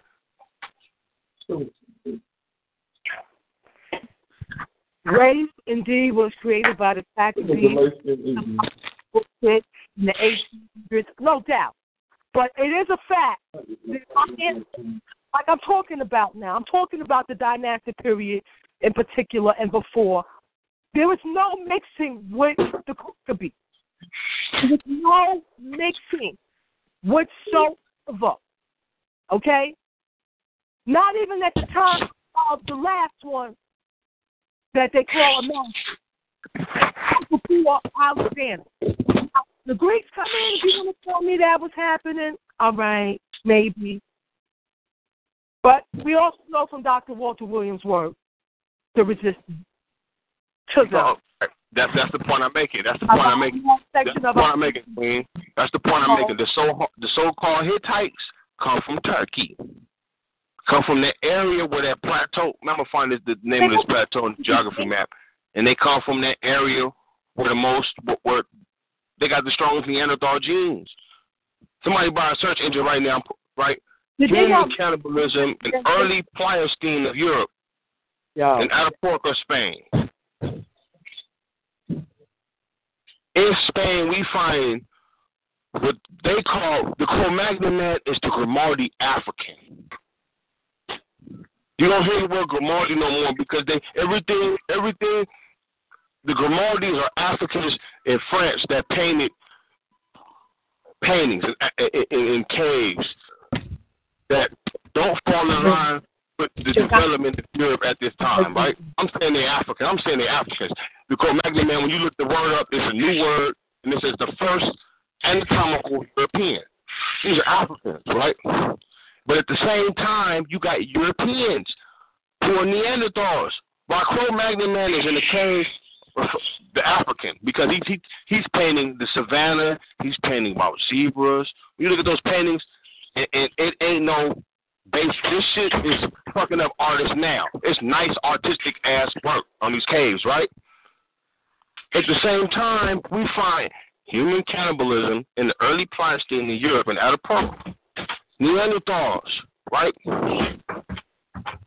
How the fuck Europeans are able to digest meat raw and raw milk? Right? I'm writing a paper on Neanderthal cannibalism for this cracker, right? So it's falling right in line with this discussion.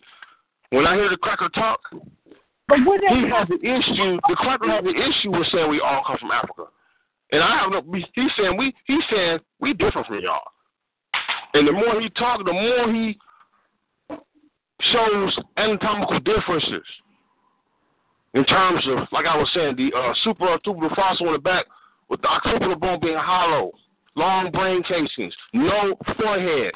The most recent anatomical evolution for Europeans is a forehead and small faces.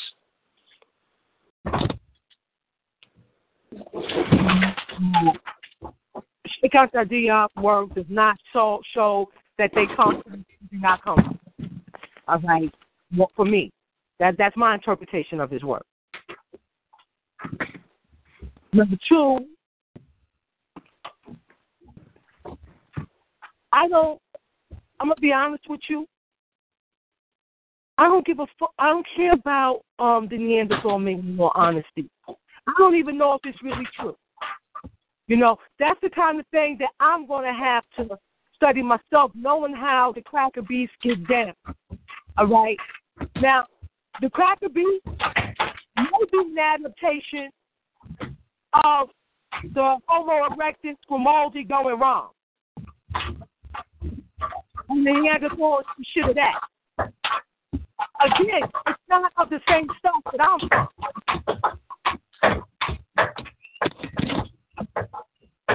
And in terms of the Europeans, I'm definitely standing by the work of Dr. Walter Williams that their arrival in North Africa, Turkey in particular, is quite recent.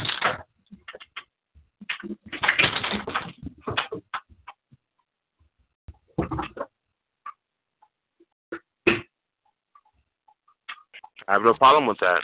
All I'm saying is, based on me studying, checking the deal just as you have, and then doing my research, what I'm saying is the Neanderthal, the pictures they show you of the Neanderthal ain't real.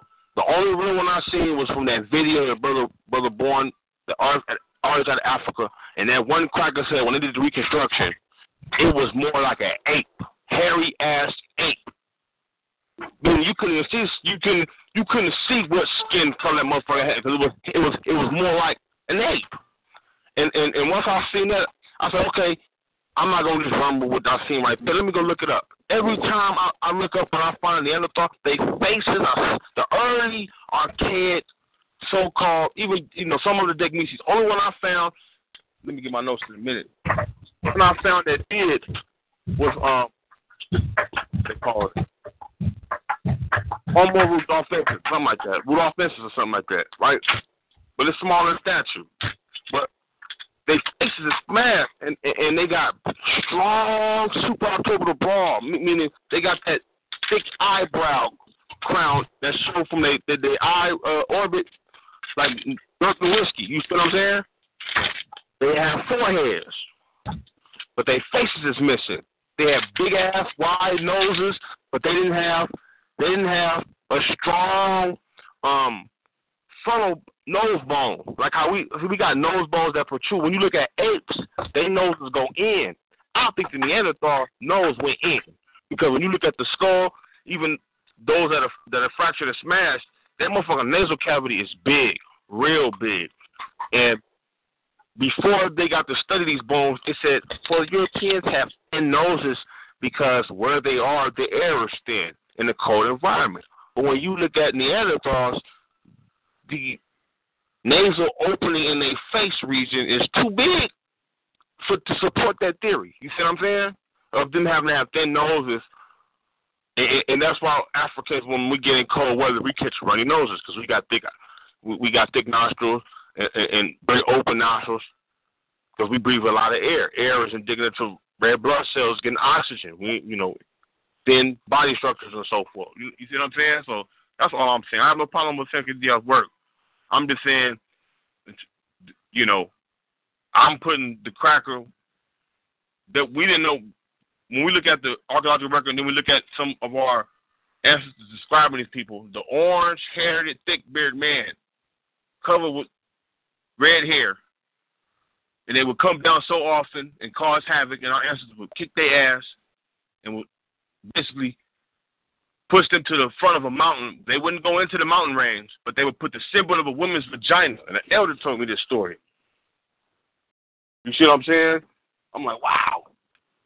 And we would humiliate them. He said, we would humiliate them. We put the symbol of a woman's vagina right there over, and they were savage. The orange, bearded, white hair. So we didn't know what fucking color they were. These motherfuckers had orange. They motherfuckers was hairy. When you look at the pictures of the motherfuckers, the Greeks was hairy.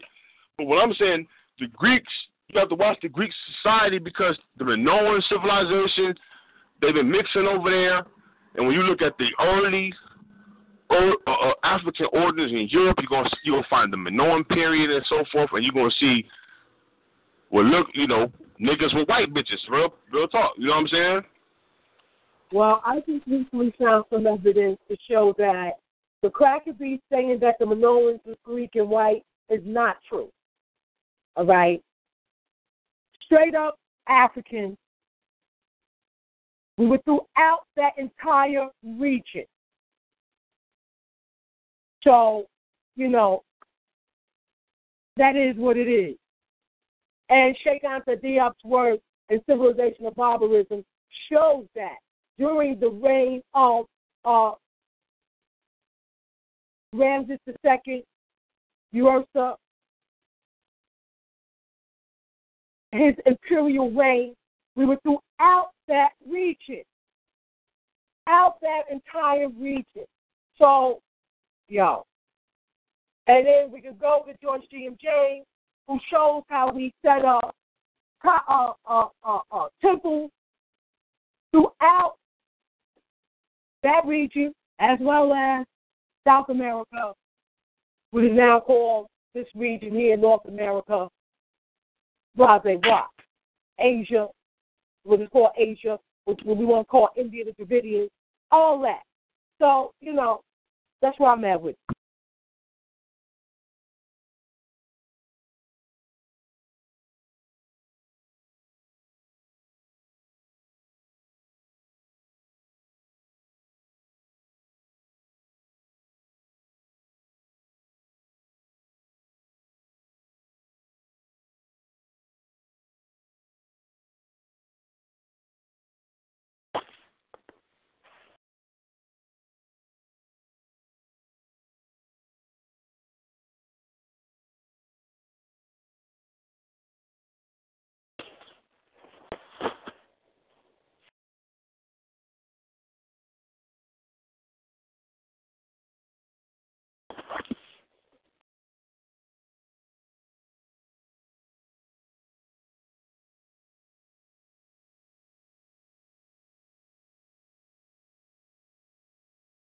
Black Power?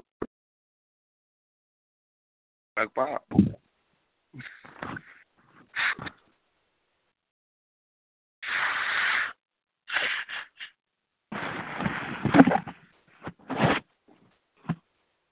Yeah.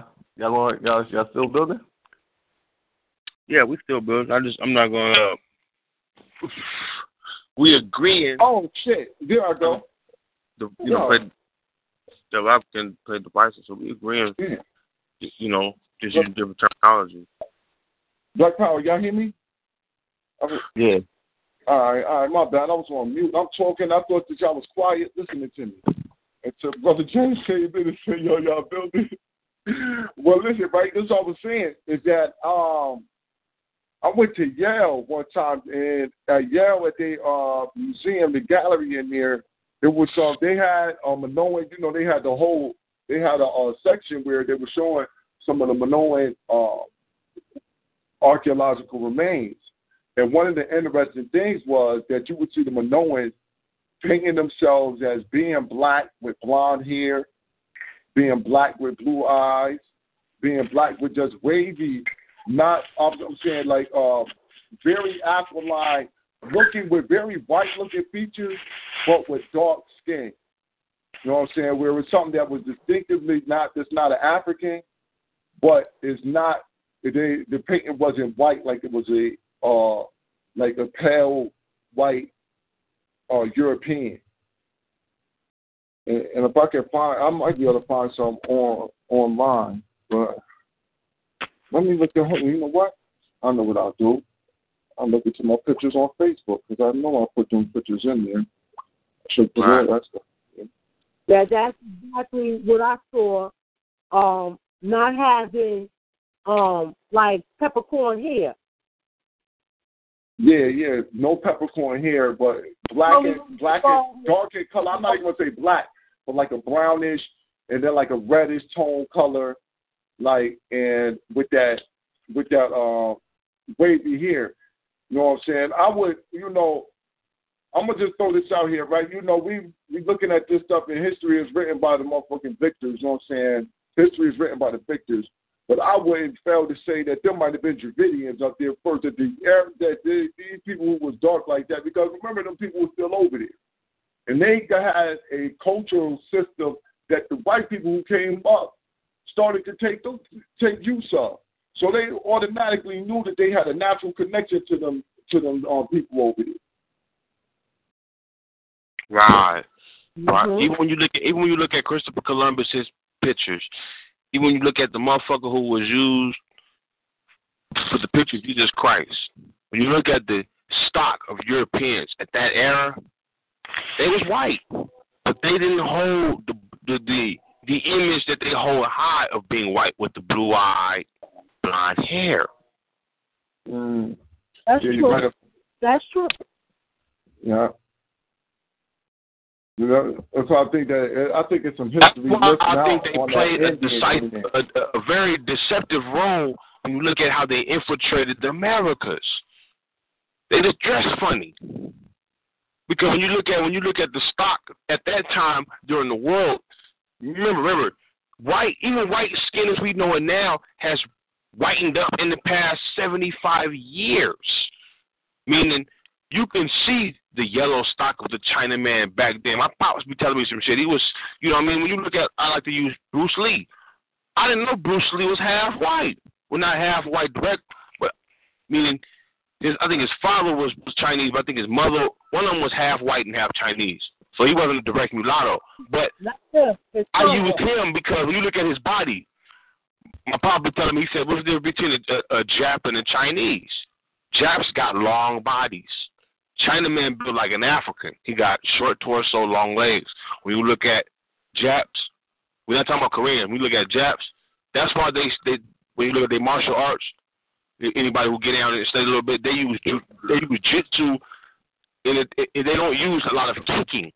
Karate got kicking in it, but when you look at like jiu-jitsu, it's mostly defensive and it's arm locks and throwing and how to fall and so forth. It's countering and so forth, like Steven Seagal. Steven Seagal, he's not really kicking. He's really defensive. You see what I'm saying? But if you look at him, he's a cracker.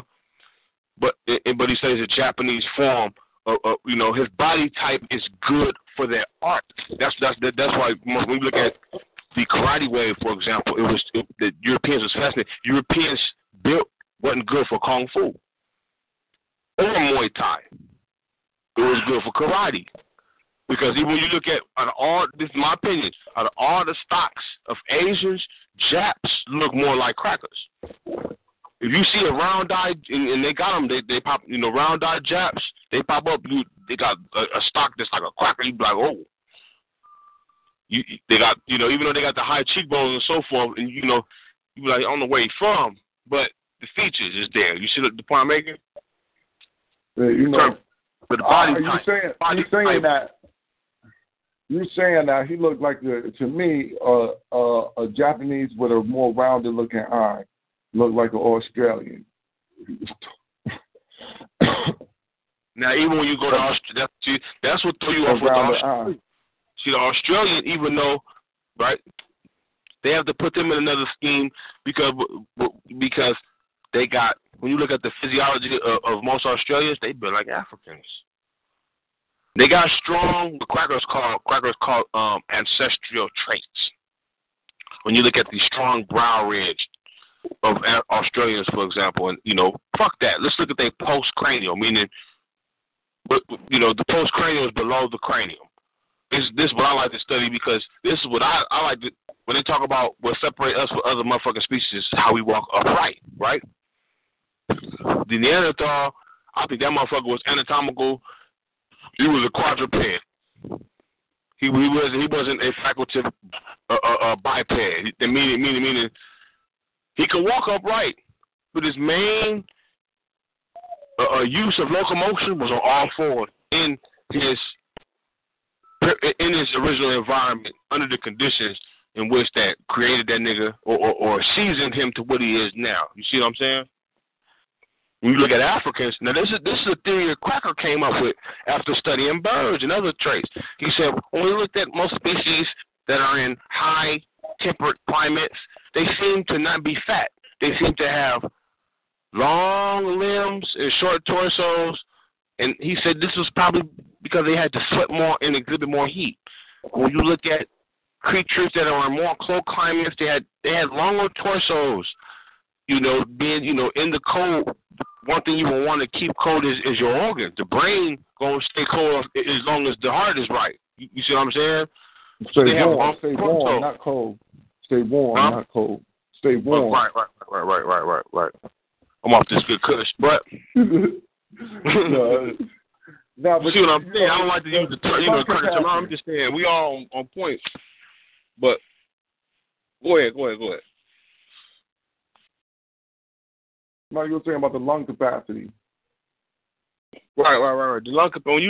When I look at the bone, the fossil record, even when it came to our university, even though that motherfucker was a composite of all Neanderthal bones, because when we look at Grimaldi, go type in the search Grimaldi images, and when you see it, you're going to see them in fetal position. You're going to see a complete set of 2, maybe 3, and you're going to see their knees bent near the chin. That's fetal position, right?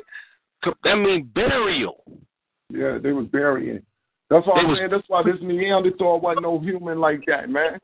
No. Because them bones, they just died wherever they was at and fell down. The animal ate up half of them, took the bones and shit them out somewhere else. All that mess, man. Well, it shows also that the Grimaldi was evolved in terms of having the early components of spirituality, because that's known as the thrice sprint position. And they have found that they have shown the evolution of that initial reverence to the ancestors leading up to the highest aspect of it, starting with a dozer step pyramid that Imhotep designed. And, so that's showing development and mentality. That's showing mind development. That's showing a civilized person. This was not there wasn't no still creature. Now, one thing we should do is, I'm happy Sister Camille interject, we should stop calling it the Grimaldi man, because actually it's the Grimaldi woman and her daughters. They changed it to Cro-Magnon man because right when Europeans was coming up with this bullshit, they was also in they male chauvinist fashion. They were saying a woman's bones was too soft to surpass time. So when they found the Grimaldi, and they find a female and her daughters buried in fetal position. And then when you look at the earliest cultural material remains in Europe, the Venus of Willendorf. It's of Stadiophagus European, it's in Europe, but it's of African women as gods. You have no argument out of me with that, King. I just want to also go back to where you were speaking on the Neanderthal being mobile by propelling forward the same way. At the same time, Sister Camille, what I'm saying is at the same time, you're finding human cannibalism in Outer Porco, Spain. Human remains of at least 6 individuals, meaning while there are anatomical modern African Homo sapiens in that region,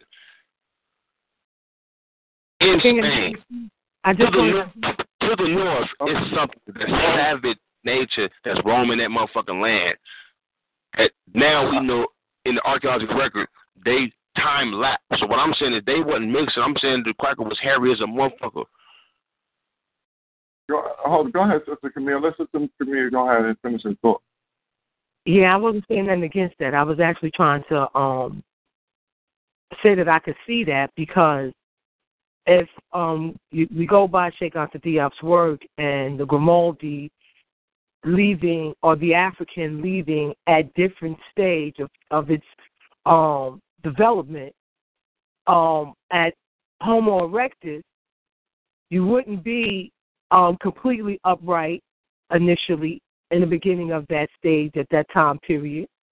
And I could see with the onset of Wormian 2 happening and Wormian 3, the last PlayStation, it would be before that. It would definitely be during Wormian 2, in terms of time period, because Wormian 1 is approximately 50,000. So before that, right? That Homo erectus in that cold definitely having the need to be hairy. I could see you, or not the Homo erectus, Neanderthals you were describing, definitely moving on all fours and having the same long long arms as ape does has in terms of its due to the way it moves. You know what I'm saying? Mm-hmm. Now, it's important. You look at their culture. It's Europeans that came up with that motherfucking that joke that cavemen would beat their women in the head and drag them off, right? If they use that, maybe there was cohabitation between Neanderthals and modern humans, right? That would be the logic I would use. I would say, okay, if that was happening, then if we find the deification in early, like Anatolia, Turkey, and so forth, the Venus of Willendorf, and so forth, and we look at these cave paintings, right? When I first seen them, I'm like, these is Africans missing home, trapped in the ice age in a cave, and just like niggas in cells would do, you would, instead of you looking at walls, natural stone walls, you would say, fuck it, I'm going to make this motherfucker Africa, right? It would be men who would be deifying and making stone, right? If we talking about straight African men, right? Straight in the ice age, right? Now, when we look at the theory that they come with cohabitation, and then when I hear the earliest findings of orange bearded man crossing the river, and the need, why is this orange bearded man coming down there? The Egyptians started saying that they didn't let their queens marry foreigners. If you understand that logic, how is the European cohabit, in power now to some extent? What is Dr. Clark point out sex politics? How every time he invades a nation, he plays sex politics. After his main objective is the female, and using the female to spawn off his offspring to fit his political desire. Now, if we understand that as being probably some indicative of his primitive culture, I can see cavemen doing this. Seeing that motherfucking cavemen on all fours, raw meat, new beauty when he seen it. I'm not saying that, they were massively kidnapping black women, no. But if they use that theory to say we cohabitating, that's going to be the logic I use. Because it falls in line with what brother said, the white man raping everything. Even dogs, cats. So he got an issue with sex. And that's some indicative, obviously, that was something that was primitive when he was on all fours that we can see now.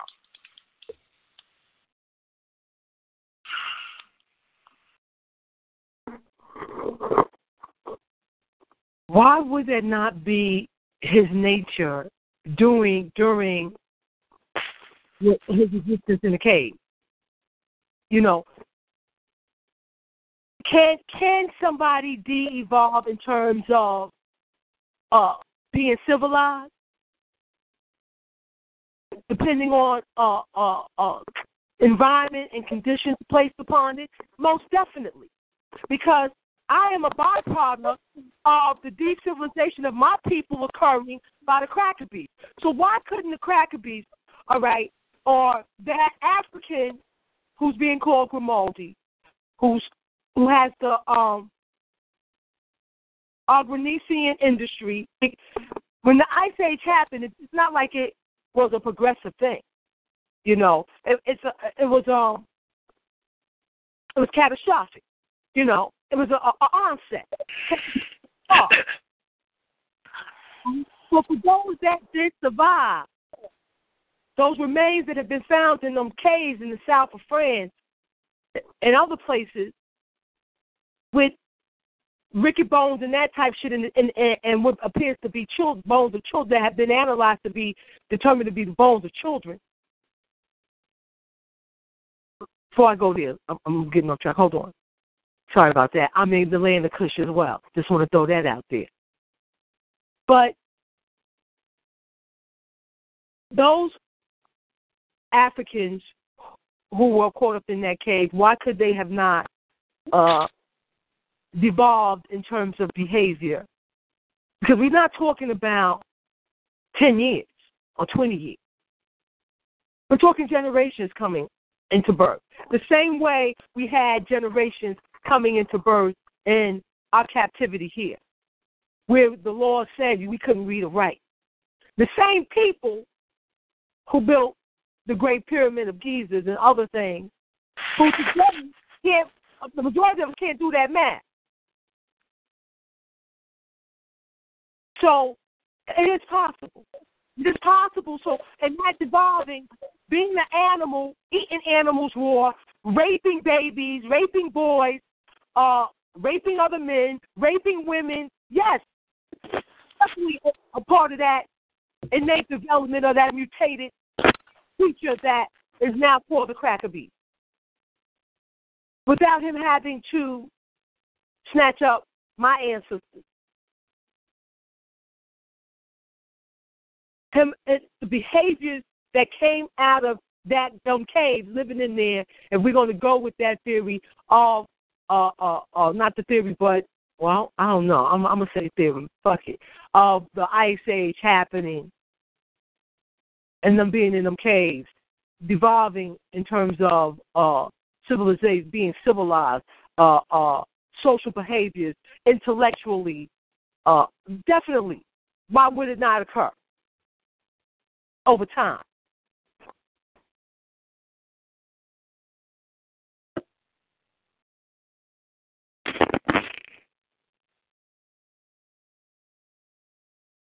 And then somebody got to explain to me the bones, let me get back to that, with the bones that have been found to have rickets in it. Because rickets only happen one way in children. That's vitamin D deficiency.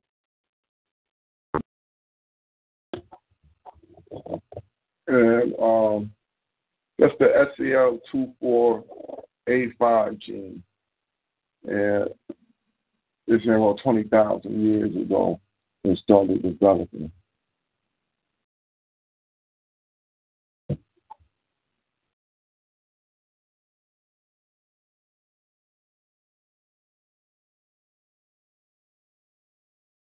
They're saying 50,000 years ago, the people who's going to develop that gene moved out in the waves out of Africa.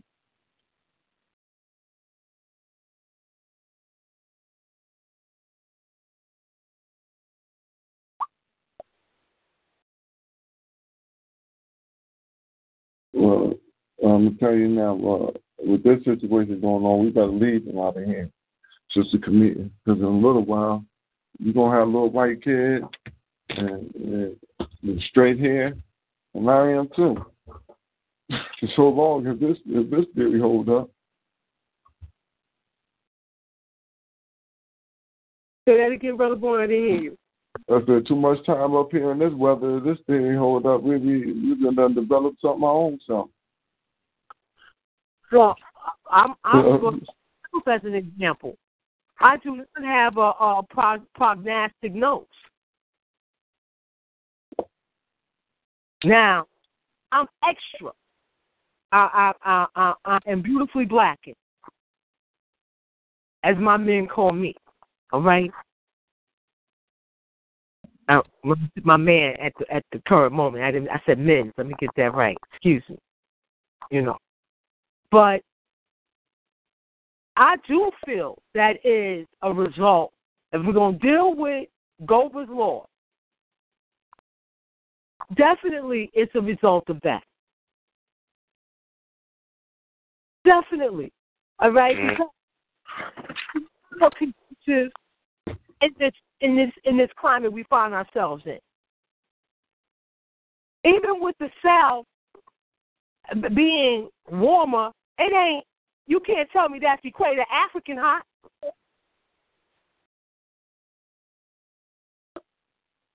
Mm-hmm. And who's going to measure, like I said before, who give me the measurements of the radiation that Ra was putting out 2000 BC, 1,000,000.5 BC? Who got that?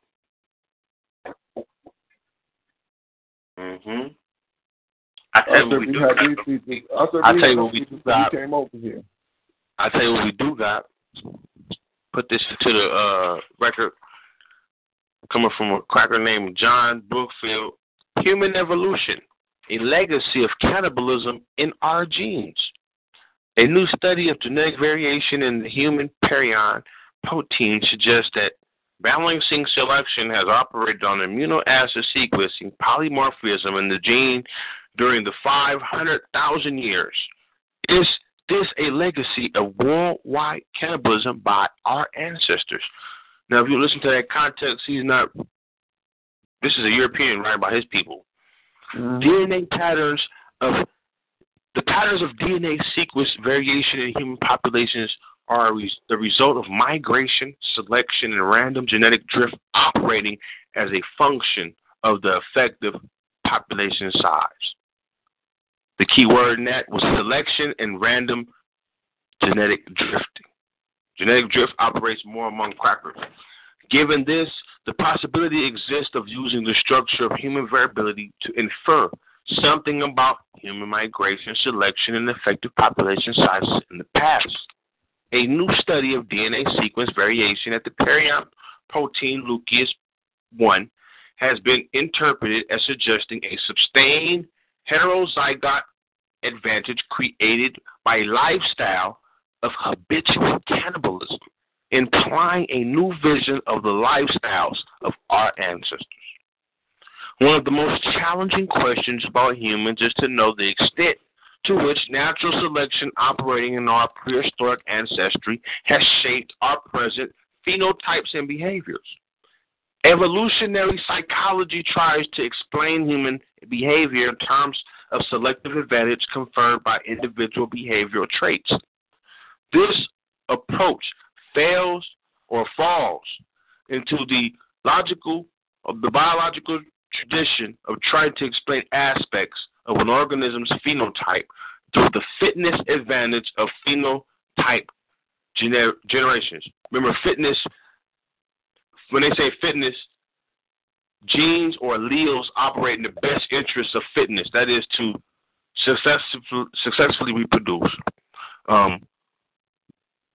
With humans, however, the explanation of behavior in adaptive terms is more difficult than our species, as the societies in which we live today are immeasurable different from those in which our gene pool evolved. I'm going to say that. Humans, however, the explanation of behavior in adaptive terms is more difficult than in our species, as societies in which we live today are immeasurable different for those in which our gene pool evolved. While we may be adept at hang gliding the genes that make us so unquestionably not shaped by selection against individuals who hang glided unsuccessfully in our evolutionary past. This cracker omitting a whole lot. For this reason, selective explanations of human behavior cannot be judged on the bias of the consequences of behavior for modern humans. Modern humans are Africans, remember that.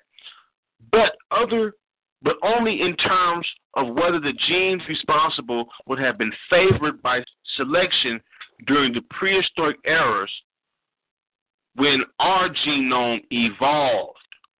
Woo! I'm going to read that again. For this reason, selective explanations of human behavior cannot be judged on the bias or on the basis of consequences of behavior from modern humans, that's Africa, but only in terms of whether the genes responsible would have been favored by selection during the prehistoric eras when our genome evolved. That means modern humans is around, but we can't judge the behavior of these new motherfuckers because that's when their genome evolved. And for this reason, many have speculated about the, quote, environment of evolutionary adaptiveness, the, quote, hypothetical Pleistocene environment to which our genes were adapted by selection. While some insights into our lifestyle during the time of the environment of evolutionary adaptiveness can be gleaned from the studies of hunter-gatherers living today, that's the Khoikhoi in Africa, and from the archaeological record, this can never be known with certainty. And I'm going to leave it at that.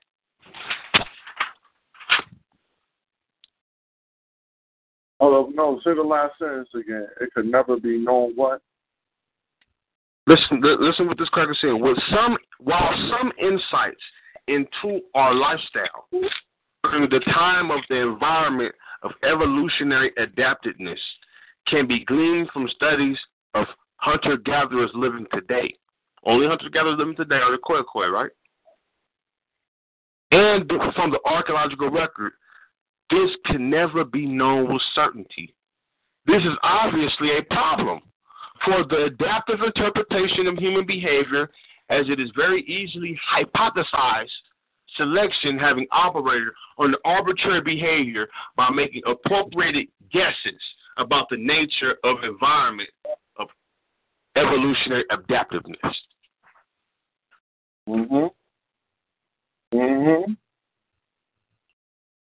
Thank you very much. Now, please, somebody translate that for me, Brother Solomon, or somebody.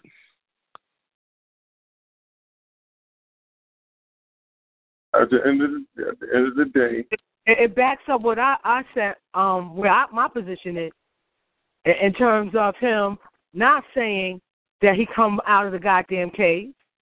All right. In terms of the amino acids, my other hypothesis would be just that the amino acids in their stomach would definitely have to change because of how they are existing, being fucking animals, eating each other, cannibalism, and the whole nine for survival.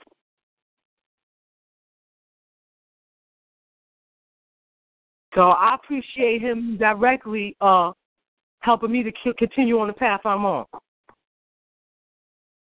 I'll say.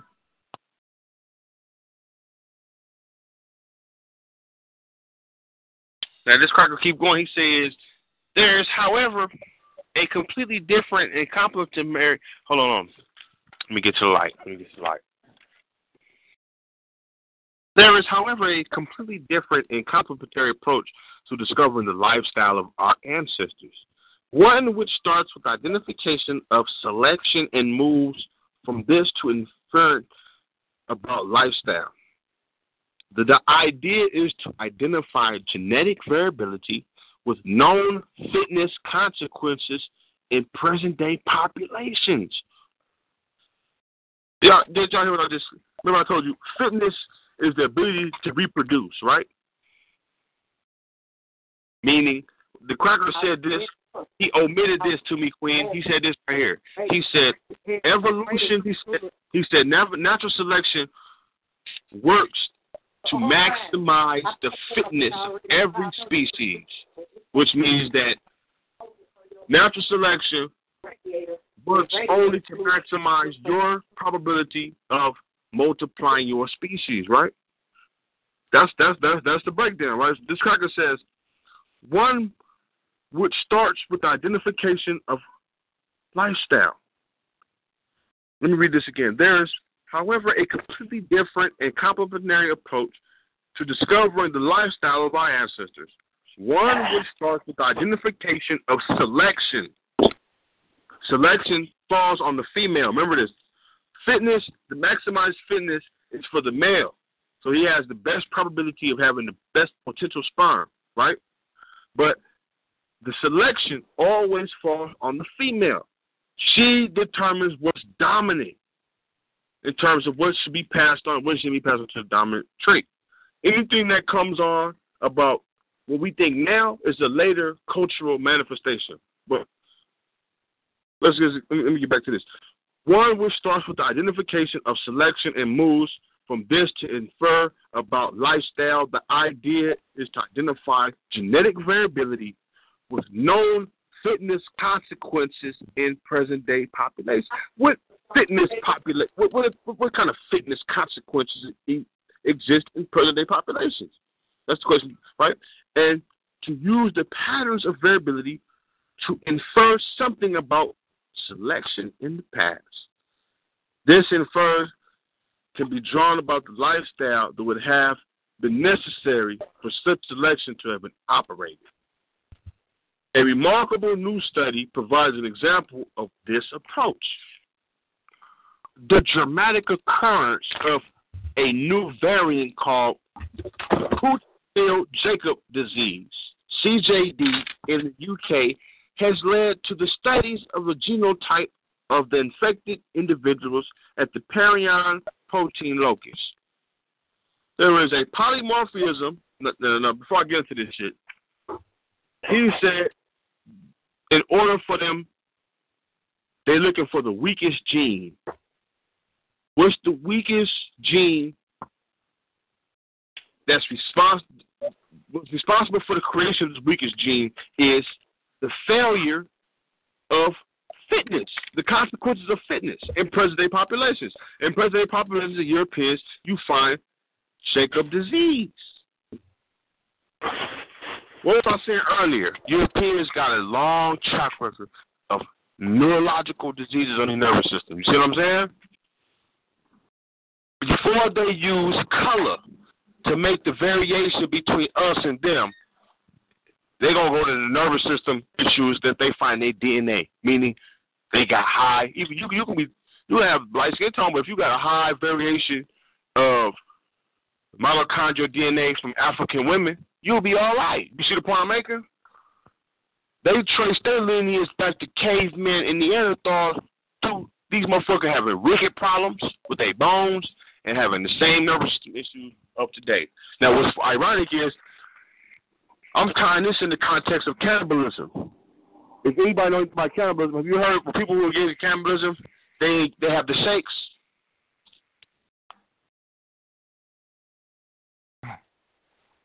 Anybody ever study that?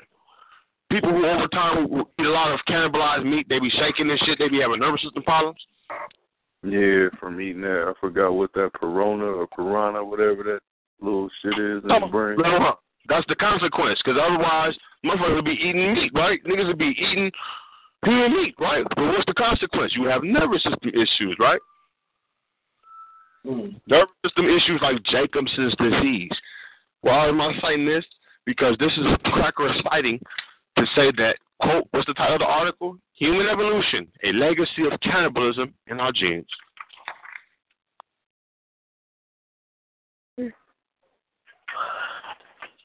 Damn. I got this book on them jokers eating each other too called Cannibals and Kings. I have to go pull it up. He's saying that. I thought about that. I read this book on these jokers eating each other like that.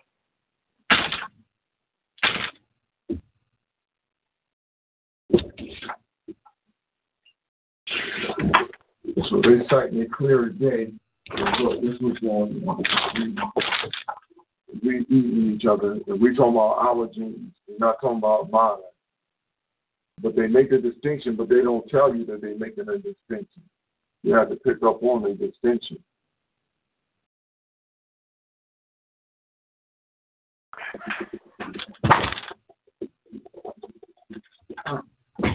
Brother Solomon, what's going on out there tonight, man?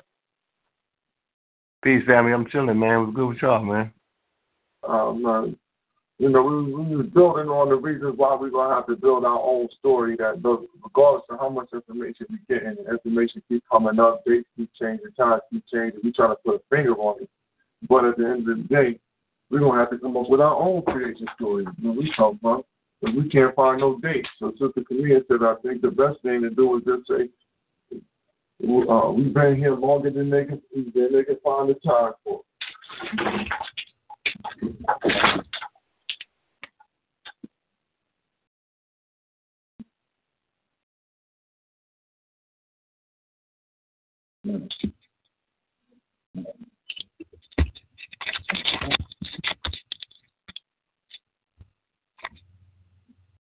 Good.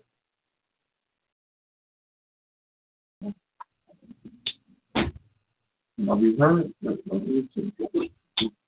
Check. We'll check. We're in the building.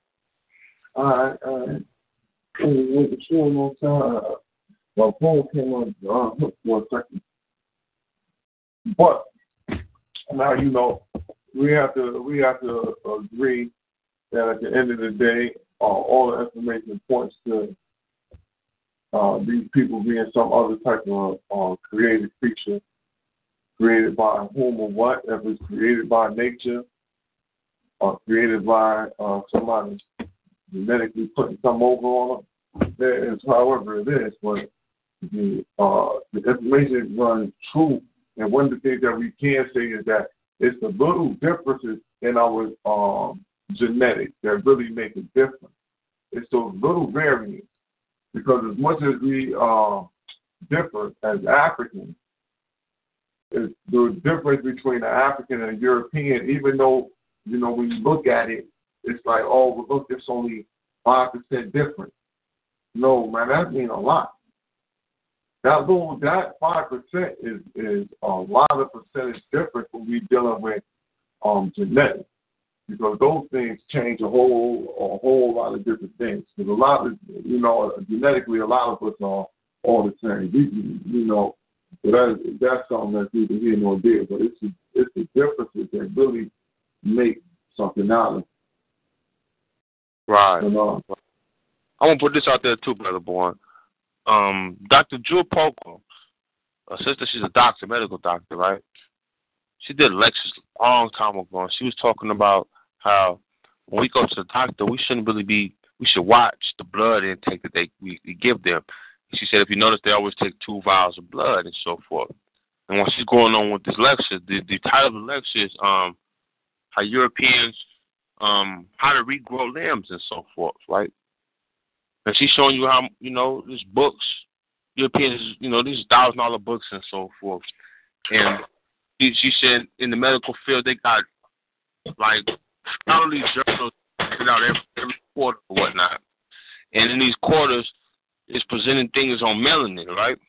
Not with the title rate open, But if you're familiar with the science of melanin, that's basically what they're talking about. And these old cracker men using gene splicing and so forth. These motherfucking crackers is in their 50s and 60s, looking like in their youth, more youthful, right, muscular, right. And in the backdrop, you see the physiology of a black man, right. And she was saying that they've been tapping into our shit and whatnot, right. Now, you got a lot of people who are fucking going to this ancestry DNA, right. When they come to the African, if you were getting, if it's kind of redundant, but if you're going to go, I'm going to see what part of Africa I come from, right? And you're giving them DNA, you kind of supporting them. But on the flip side, it is kind of positive because the only people who can specifically locate certain genes is the African, because on one hand, we are the original copy. We're the original code. I won't say copy, my bad, but we are the original. The original man, to some extent, you see what I'm saying? And it's going to be shown in our DNA. And not only are we the original, we have the most genetic variation. Positive genetic variation. I have to put that out there. Because Europeans have genetic variation as well, but they shit is through genetic drift, and it's recessive. And it comes in the forms of sicknesses, physical deformities. You see the point I'm making?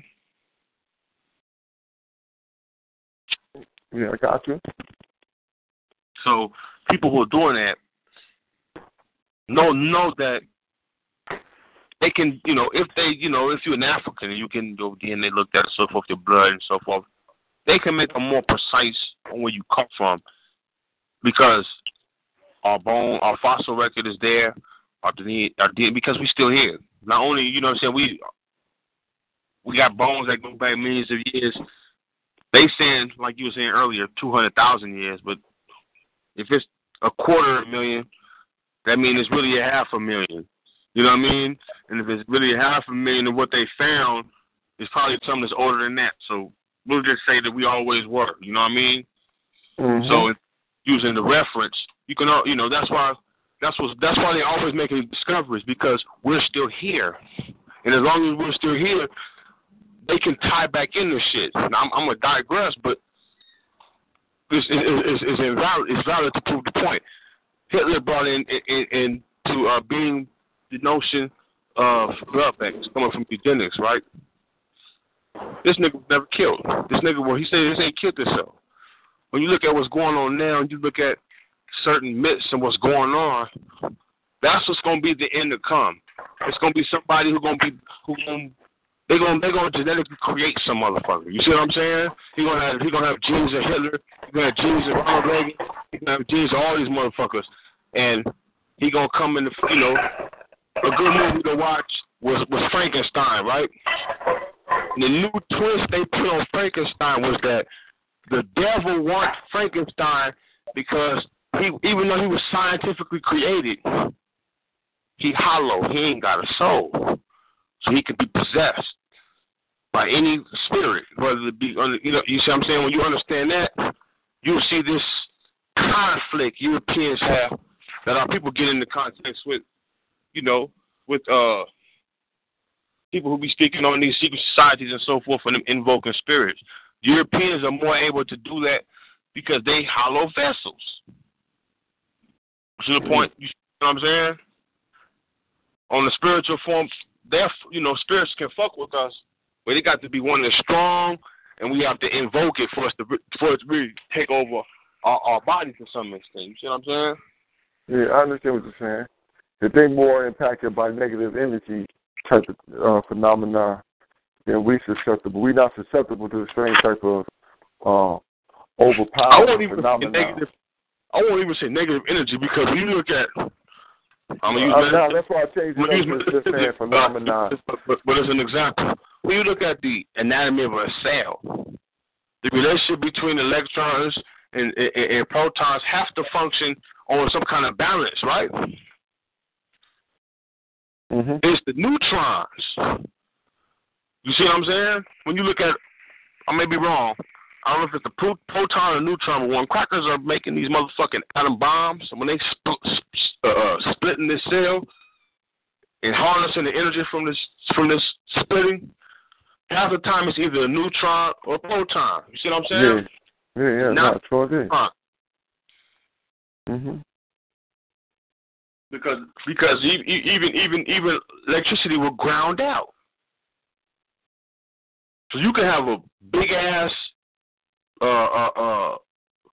electromagnetic bomb, but if you don't have it functioning properly, that motherfucker will ground itself out. You know what I mean? You got the capability of being like 100,000 lightning storms at once, or it can ground itself out and you won't get shit.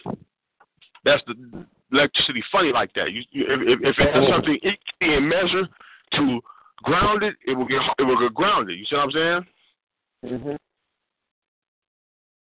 It's that hot wire. Either I think it's positive or the negative neutron. Like you got a car amp, for example. You know, that spark you get. That spark comes from the positive, not the electric. You know what I'm saying? I think crackers can even determine the weight of protons and electrons. I think electrons are a little heavier. I think that's why when an electric storm comes, it's from the ground up. See what I'm saying? But I'm just digressing. I'm going to go ahead and pass that mic. But yeah, family, you know, like I said earlier, just a couple moments ago, man, you know, we come to the point where we're going to have to make our own glory. We're going to have to create our own legacy for our children to know here.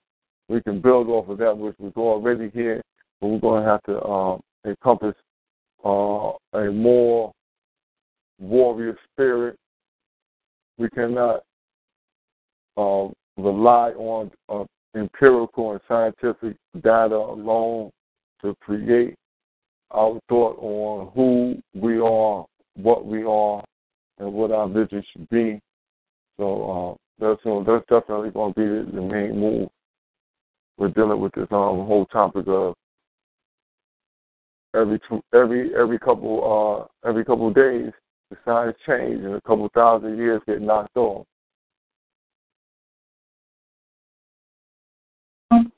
Only when it comes to the African, because to this day there is no Cro-Magnon past 20,000.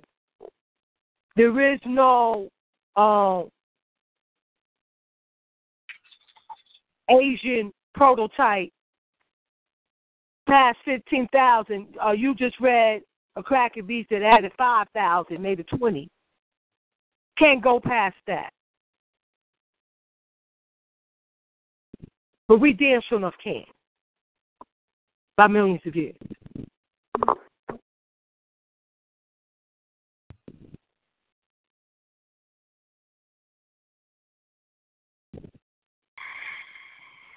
Yeah, got that Diop says regarding the Neanderthal. Because this is where, I don't trust nothing that the cracker beast say. I'm just going to click this real quick, real short here, and go that they came up with this pre-sapien bullshit to try to help explain the existence, right? I'm paraphrasing, that's me right now. So he goes, so the pre-sapien disappeared for 350,000 years without leaving any descendants, and one has to wait until the beginning of the worm glacier period around 80,000 years ago to see the emergence of the Neanderthal, who then suddenly disappeared around 40,000 years ago as well, without leaving any descendants either, at the same time that the Homo sapien, namely the Grimaldi Negro, enters Europe, 20,000 years before the appearance, and in parentheses, probably by the mutation of the Negroid, of the first traces of Cro-Magnon, the ancestor of the present-day European.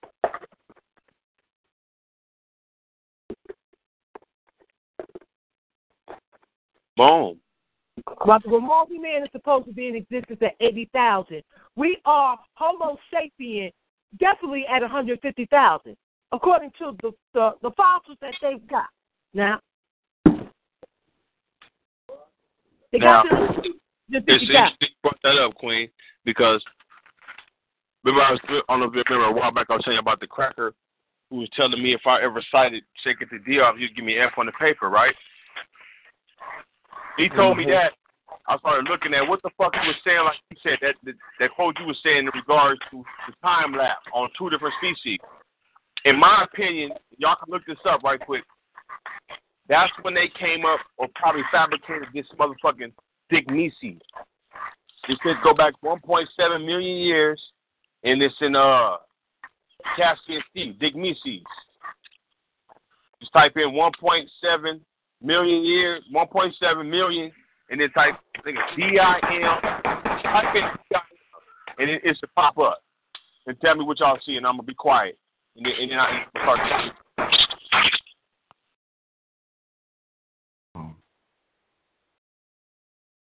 Let me see.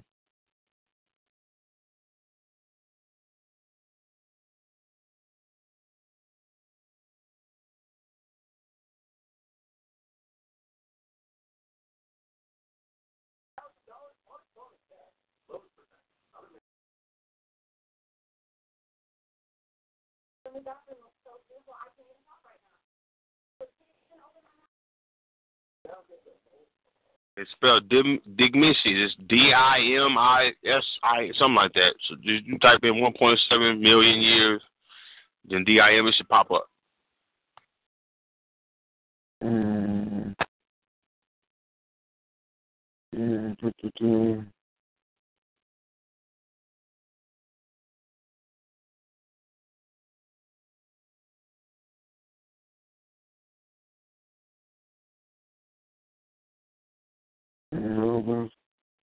Where you say found? Where at?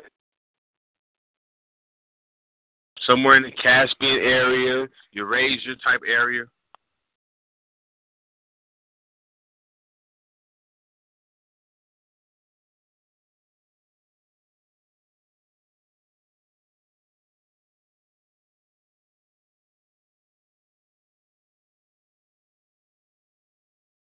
Hold on, I just typed it on my phone while I'm talking to y'all. Let me spell it out right.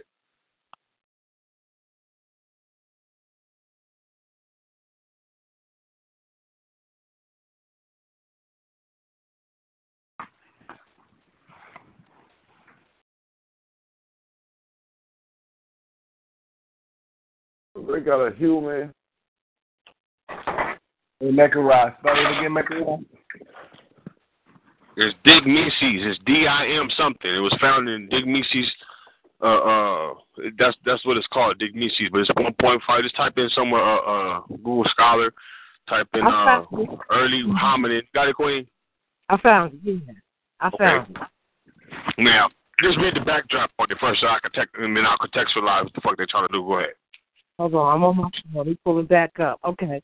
It's spelled DMANISI. I'm on Wikipedia, and I'm looking at the picture of, their illustration of what the Peking man may have looked like. They're calling this the early hominins, and they're saying it believed to have lived in East and Southeast Asia for 1.8 million years to 40,000 years ago. Now, what's important about that, before we get into more details, the time in which it is found in, because it's 1.7 million years, that means it's in a certain category. The P is called, right? I think I might be off. I should know this, but I might be off. 1.7 million years, that's Homo erectus, right? Very much so. So, by them providing that, all that they're saying is that on one hand, politically, they're saying we all came from Africa. Scientifically, we different. Now go ahead and read that shit. Just come here. Yeah, I had actually saying, your niece to see this. All right. Let me get this where I was at.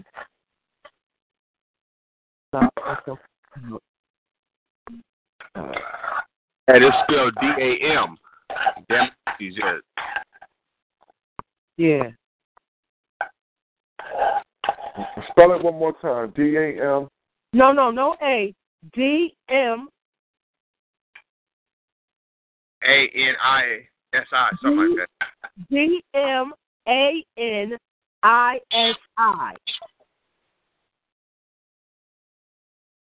Homo erectus from Denisi, modern Republic of Georgia, and Caucasus. That's what I wanted in the caucus. That changed the whole. That led to Africa. Okay, here we go. Now go to the archaeological records, come here, so we can see what the bones. What the fuck? Do they got one or two? Is it a family? How many bones did they say they found? Okay. Now, before I go, I just want to say this part here, which is very interesting, because it says that when describing the Caucasus, which is a land corridor that led to North Asia from Africa and Near East or Middle East, which we know is Northeast Africa. So let's throw that out there. Now I'm on my cell phone, click on the link of the Encyclopedia Britannica, family. Let's get a general reference of what the fuck they talking about, right? You see it, Sister Camille, when you typed it up? I was in Wikipedia. Okay, yeah. Open up another little window and type in Degnisi and go to the Encyclopedia Britannica and let's get a quick and read that off. Read off what they say. Okay, all right. Let's click on that. Brother Boy, you got it? No, I'm sitting here reading a whole nother link about the human finger. Sister Camille, you're just talking about Wikipedia, right? Yeah. She read Wikipedia. Somebody read from the Wikipedia reference that on deck. I got the spelling right here. I can spell it for you. It's D-A. Like she said, it's D-Man I-S-I. Yeah. D-Man I-S-I. Yeah, Demonisi. Now go to the encyclopedia and click on that link, and somebody read that. Okay. Denisi Archaeological Site, Georgia Site of Pello anthropological excavation in southern Georgia, where in 1991 a human jaw and teeth showing anatomical similarities to Homo erectus were unearthed. Now, it's funny. After that, you see, it says European fossils. Homo erectus. Hominid. Although it has been recognized for some time that Africa, as well as Asia, was peopled by at least one of the Homo erectus, the situation in Europe is less clear. I'm sorry.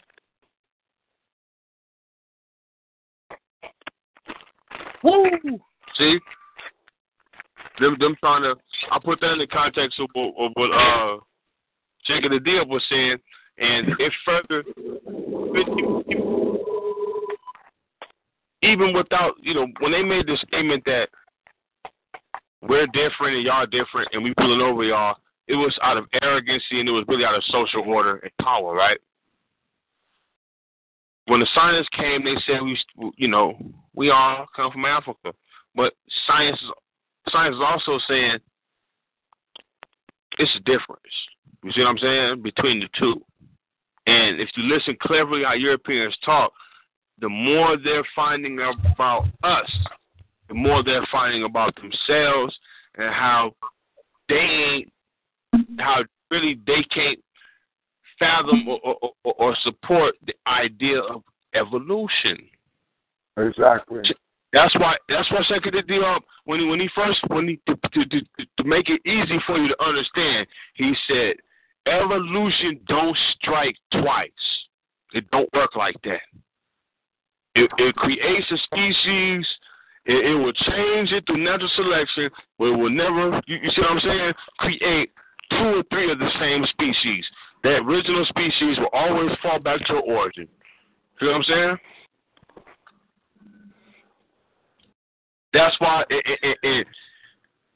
when you understand that, you say, okay, how do we do that and manifest it and contextualize it? Mitochondrial DNA, the mitochondrial Eve. See, when they say the mitochondrial Eve, they're still caught up in the religious paradigm that they can't escape from. So even when they find DNA that says that it was one black woman that we all got the strongest genes from, it must still fit within some context of being religious. You see what I'm saying? Mm-hmm. Well, yeah, I got the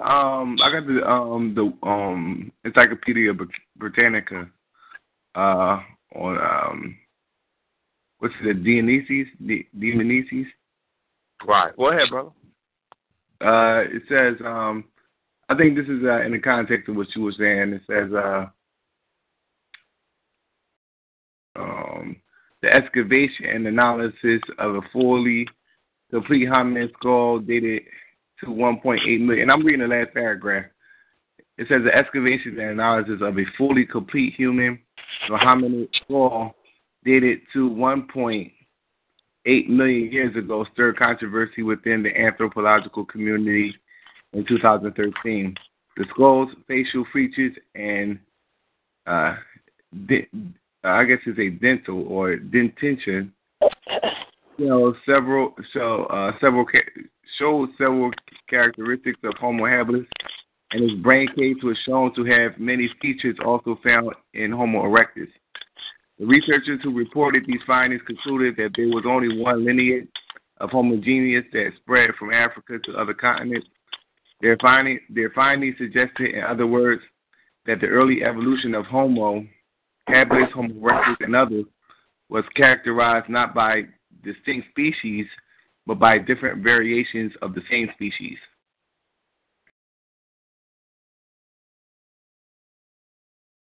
Now, that in Africa. Well, this they saying that this was found in the site of paleoanthropological excavations found in southern Georgia, where in 1991 a human jaw and teeth showing anatomical similarities to Homo erectus was unearthed. I understand that, and I'm saying right, but I'm dealing with the fact that you don't have no continuity. That's an African that they found out there. All right. Mm-hmm. That's a European. That's not a Neanderthal. Now, brother. Now, before we say what it is, all we know in terms of saying what it is, in terms of being a Homo sapien, brother, Solomon, what was the brain size? I'm reading right now. Now, before you even get to that, because it's classified as being something similar to Homo habilis, it has a small brain. But that doesn't matter. The point being that they're trying to establish, it's 2 theories that's out there. The out of Africa model.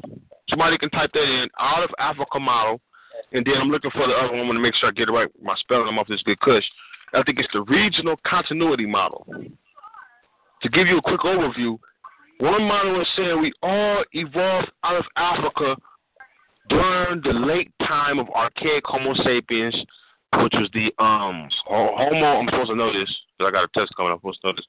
It's Homo rudolfensis or something like that. If I'm not. It says in addition to the jawbone found in 1991, 2 skulls were recovered in 1999 exhibiting the relatively small brains, flat foreheads, and low cranial profiles characteristic of Homo erectus. Indeed, the fossils are close in their morphology to similarly aged specimens from Eastern Africa. My point exactly.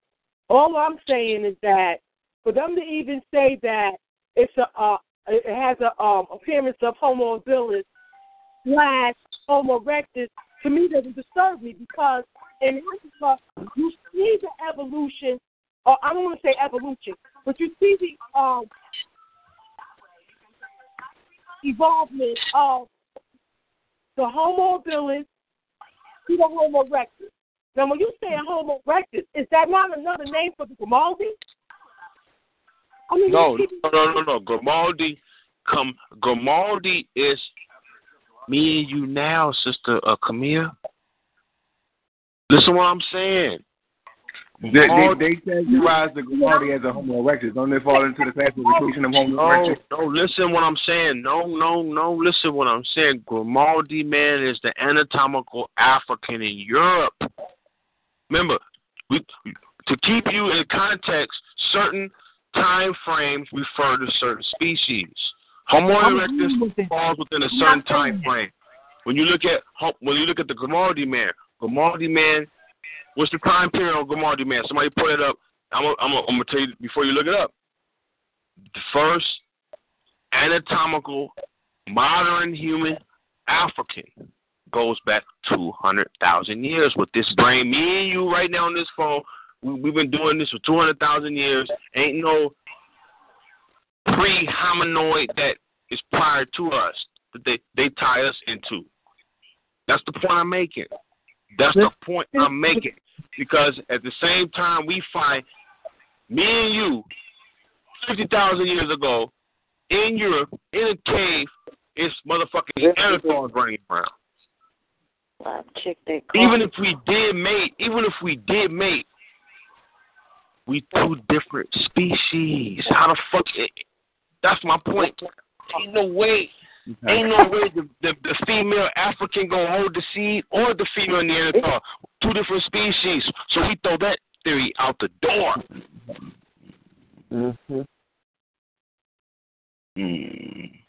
You're right about the Grimaldi. The Grimaldi is a part of the Homo sapiens. Okay. I will say then the Homo erectus is the Australopithecus. Again, coming out. Right. Now you won't. See, the Africa model says that we left Africa during the late Homo. I'm supposed to know this. Let me get it right before I get my terminology, Joe, because it's certain categories, right? When I look at the fossil record, the only one I can see that looks more like us. Stop there, straight. Let me find it first before I even mention this name. Then y'all can look it up. Then y'all can look at the imagery, because the brain case is the same. It got a big brain case. It don't have no big they mean it has a forehead. It doesn't have the classical features. Hold on. Yeah, Homo. I was right. Homo rudolfensis. Homo rudolfensis. Yeah, that's the one that they say look like us. Homo rudolfensis. Yeah.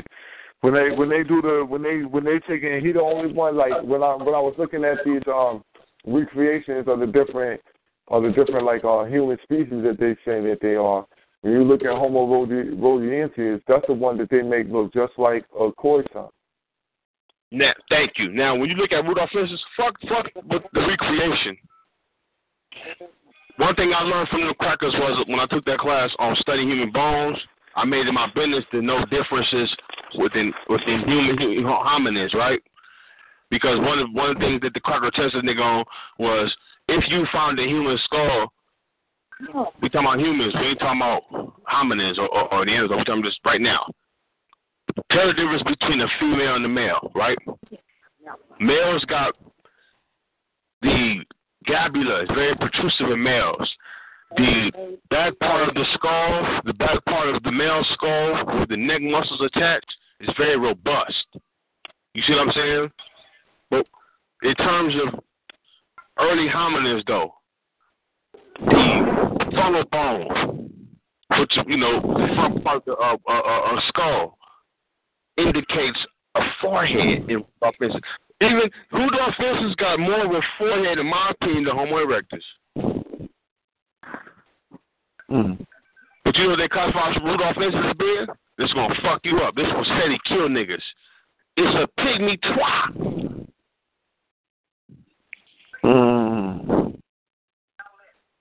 Now, that's interesting you said that because the height on it was kind of short, too.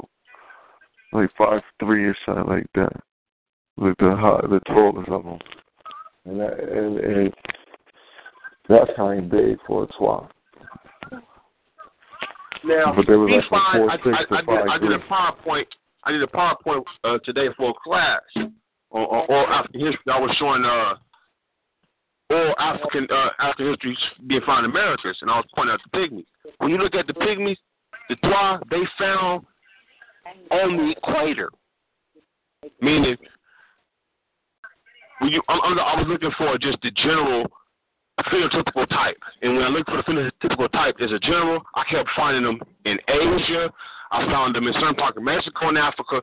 But when I put them on a global map, I said these motherfuckers all on the equator, and then I kept finding legends and myths to support them. I said okay, and then when I kept looking at Rudolphus, where it was found. Now what's fucking Europeans up?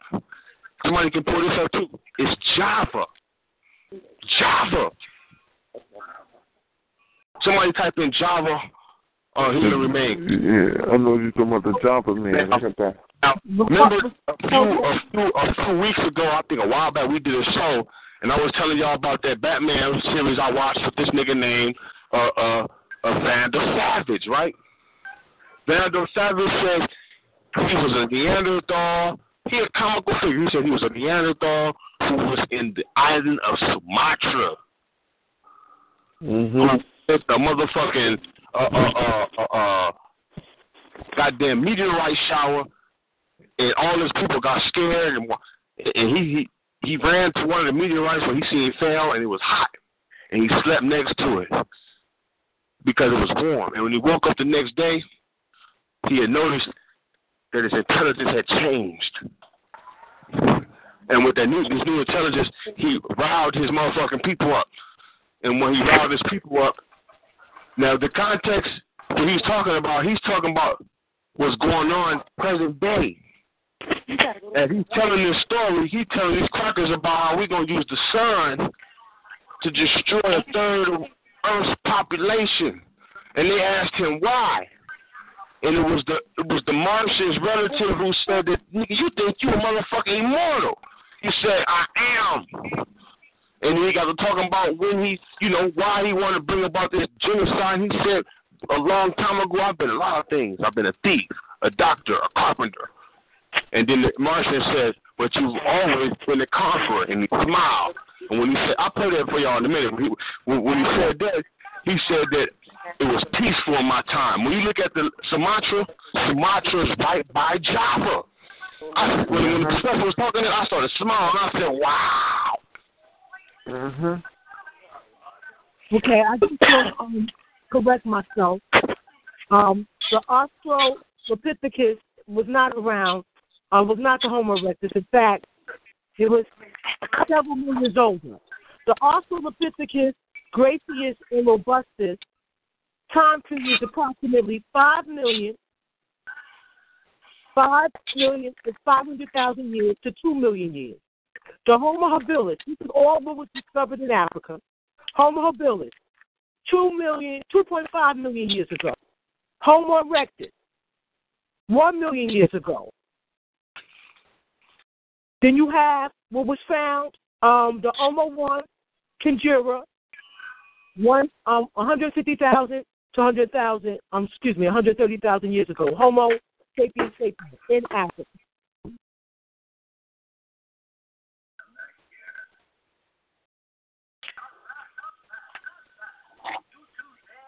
As far as the timeline. You have a plum shake on the Diop. And speak civilization of barbarism.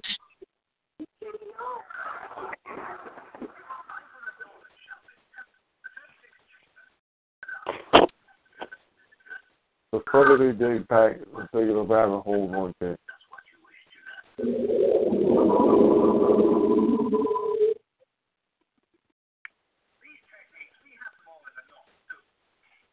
All right. Brother Michael, the last piece we wanted to put in. Yeah. I just want to contextualize that so people can see what we're talking about. And nothing to put out there. Brother Solomon was describing, and we were describing a lot of the actual fossil remains. Watch the trickery. They tell you that in terms of what can survive time, the remains of humans, the one thing that will survive time is the durability of teeth. So you find mandibles, teeth, right? Now, I found this very intriguing. When it comes to some of the fossil records of Neanderthals, you got some that got a nice teeth record, but in terms of showing the progression from Homo habilis or Homo erectus in outside of Africa, the teeth are missing. The front pieces of the skulls are bashed in. And I asked the question in class. I was like, in terms of the finding, I know most of the time when these archaeologists, when they find things, they put patents on it with their names. But oftentimes these patents don't justify different species. You see what I'm saying? What can we say about the genetic, in terms of the fossil? When we look at the bones, when you study the bones, is it a different species? Before we can make that assessment, we got to say, is there enough bone to make that assessment? You see what I'm saying? Mm-hmm. When it comes to early hominins, that they telling you 10 million years of fucking hominins found in over Ethiopia, South Africa, Chad, can fit in 2 shoeboxes. So in terms of them trying to put us evolving 7 million years ago from apes, that's thrown out the window because there's not enough archaeological record. But in terms of this Homo erectus, even Homo, before we get to the Homo, they put in different categories, which confuses it as well. That's where Ngozi come in, but Ngozi's good at regurgitating what the Europeans say in their books, but he don't make his own conclusions like we're doing today. See, right now we looking at what they say, comparing it, and it's not making sense to their motherfucking science. You see what I'm saying? And that's called analytical thinking right there. That's called critical thinking. When you can say, okay, what is the general consensus of Europeans saying about evolution? Okay, we got that down. Now, what are they using in terms of fossil record to support this evidence based off the motherfucking theory they said? You see what I'm saying? The African can do that because we are absolute people. Once we get the motherfucking, once we know the rules of the game, we can master it. That's all we need to know. What's the parameters? How are we measuring this shit? Boom. That's why when you give us something like the Bible, I'm digressing because I'm putting a pass the mic there. When you give us something like the Bible that doesn't have any parameters, and you're giving a creative people that type of book, it can go anywhere, and it can be interpreted any way the individual wants to be interpreted. And why would you argue an individual's interpretation? You see what I'm saying? You can't argue that. That's all belief. How you interpret it is built on your perspective, and your perspective is that's what it is. It's your perspective. It can never change that. What never tried to. Right. Now I'm gonna get my hair cut today. I'm at the barber shop, right? And my barber shop, the owner, Joe, he from Mississippi. So me and him chop it up, right? Because most of our folks from down south, they got that good African proverb type of knowledge where it's short, simple, and sweet. Mm-hmm. And he hear me talking how I'm talking, and he helped me refine making it simple for the people, you know what I'm saying, so they can understand. He once told me, he said, now, you know, make why you going to the schools to learn how to talk a different language, so when you come to your people, you talk with a forked tongue. Even if it ain't, he said, and they fucked my mind up, he said, even if you didn't intend for it to be a forked tongue, if you don't watch it, the cracker will use you as one. You see what I'm saying? He said, make it plain. He was saying the situations, he said, what make you different was, he said, as a parent, how do you feel knowing? He said, you've came to conclusions that ancestors have came to years ago. He fucked my mind up when he said that. Ain't nothing new under the sun, right? He said, now, he said the African got to have at least two different personalities to function, because how is it that our ancestors knew this and still had to raise us as children in a society knowing it's bullshit, but still having to find a way to get out or make it? It's because we knew the rules of the game. You see what I'm saying? Mm-hmm. Meaning, in another context, meaning, even though we can take nothing and really make it out of nothing, something to nothing, because if a nigga had a part-time job in a hustle, and if he consistently had that without no interruptions in a year, you would see him riding in the Bentley. I only use a Bentley because that's what the youngsters need visually, but meaning he can get that. His genius can get that because he knows Americans lie better than anybody. So man got to get fired from that job. Even our family members who keep a straight path, you're gonna have to get fired from that job because you can take little and make work miracles. We learned that from grandma. You know what I'm saying? Mm-hmm. Yeah. When we look at the history, a lot of our grandmas was cleaning white folks' houses and so forth, but they had the cleanest houses and better furnished houses than crackers ever dreamed of. That's why they had the first interior decorators as black women. Really? Yeah. In terms of what makes a home, I use that to say why do crackers how black they don't feel it's not a home without the black woman there to some extent, even if she's a servant.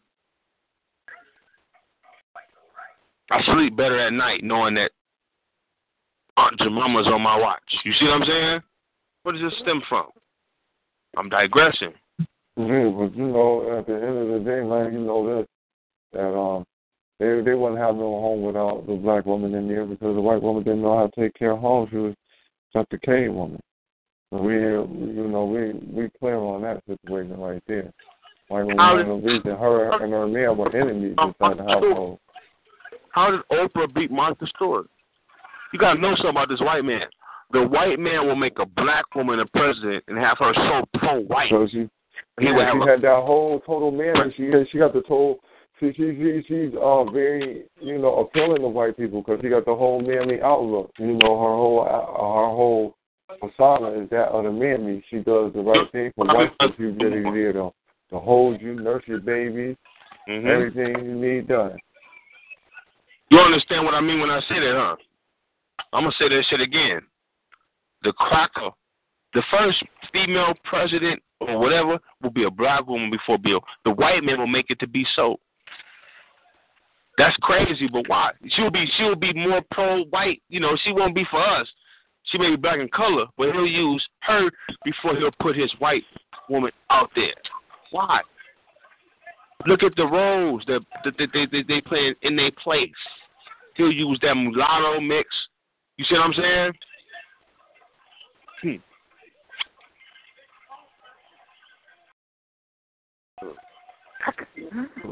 I'm gonna look and see because he definitely look like they about to run the bull dagger, Hillary Clinton. They look like they about to run the bull dagger. So we'll look and see if they run Condomingus.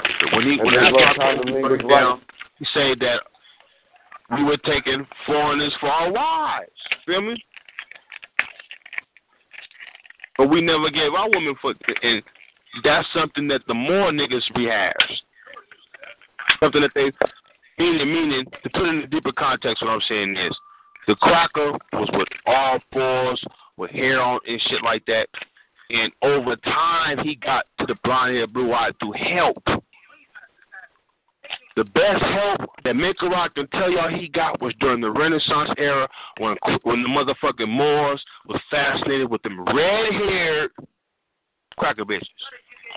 I say red-haired because remember earlier we was talking about the red-haired beard man that would come across the sea. You see what I'm saying? Mm-hmm.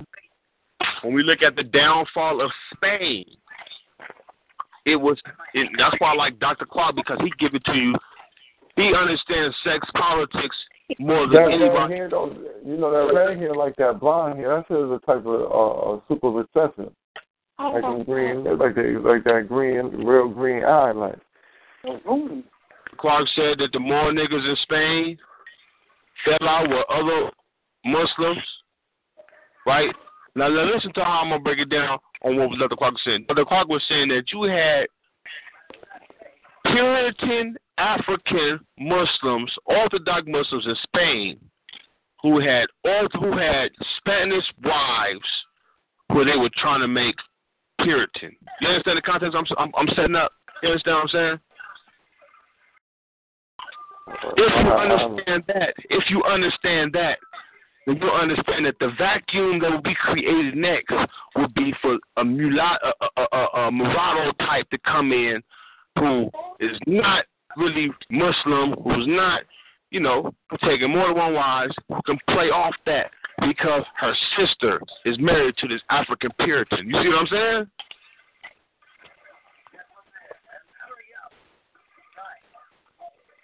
It was when you look at the fall of Spain, it was Muslim conflict that Europeans took advantage of. Hold on, Michael. All right. I understand what you're saying, but we just went to a whole other context. My mom was thinking 20,000 years, 30,000 years ago, and you went into the Moors, and then that just was a whole other time period. And my mind going the same context that happened during the Greek period. Time repeats itself, homie. For those who don't know history, why was the Greeks trying to merge Egyptian culture? And I'm gonna leave it at that.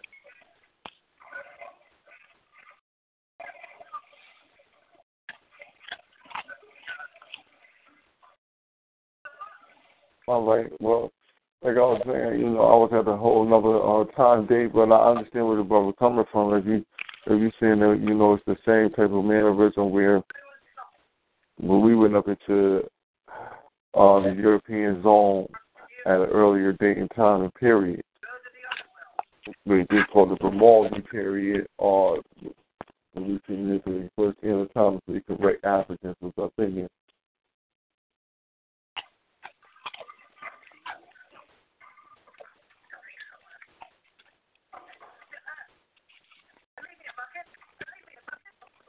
Yeah, right. We see Moors have a slave army in Spain. But at the end of the day, though, like I said, we're gonna have to definitely get down to the. Brother Barnes, I put that out there because you find Adam Porkwell.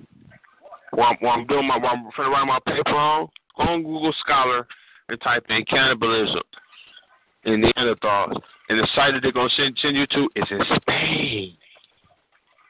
When we look at the closest Neanderthals towards the landmass of Africa, the ones that's geographically close are in Spain, France, and Israel. Mm-hmm. That was the breeding ground for them little creatures. Or when they was breeding. They wasn't brag far up into that cold region. We just wanted to get off the continent. Now all you have to do this after that is now you know where the closest Neanderthal bones of Africa. Now all you got to do is say, what was the geography like 10,000 years ago?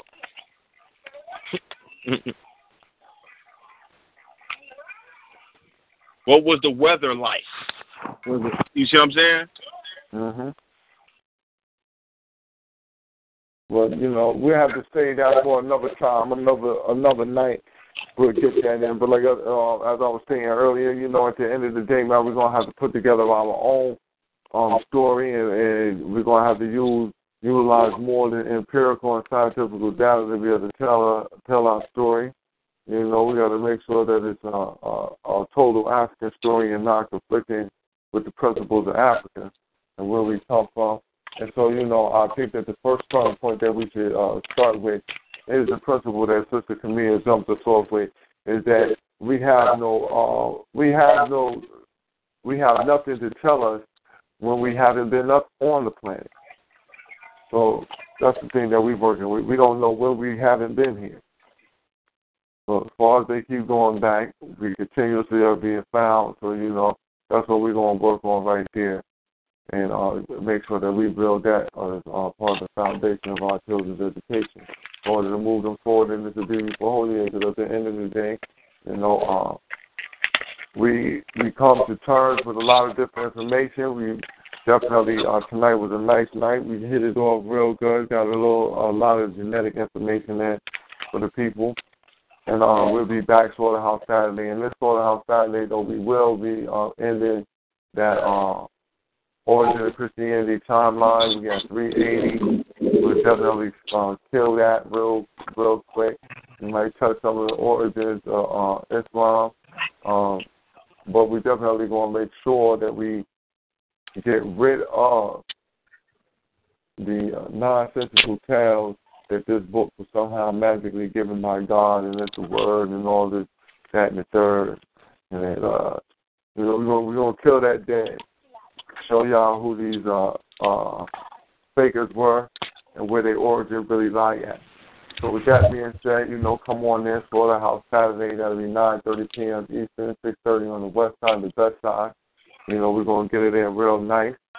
Come in early to park your feet in. Make sure you got your computers up. So we'll be passing the information out via the links in the chat room. Post that early to let the people know that we'll be paying off that Origin of Christianity Part 2.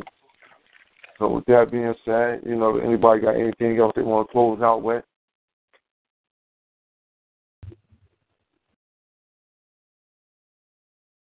All right, well, we'll close out with a praise and eternal glory to God, be long living spirit of Dr. Khalid Abdul Muhammad. Be before the end. Cracker in the trunk. House Snicker too. Haverty's Furniture is here to help you get your home all set for the new year, so you can set the stage with more style, set the bar more beautifully, and set a more show-stopping table. Let's set some time aside to settle in on a new sofa together, because being at home shouldn't mean having to settle for less. And Haverty's Furniture can help you start the new year off right at their holiday savings event, so you can create the perfect setting. And right now, everything's on sale store-wide.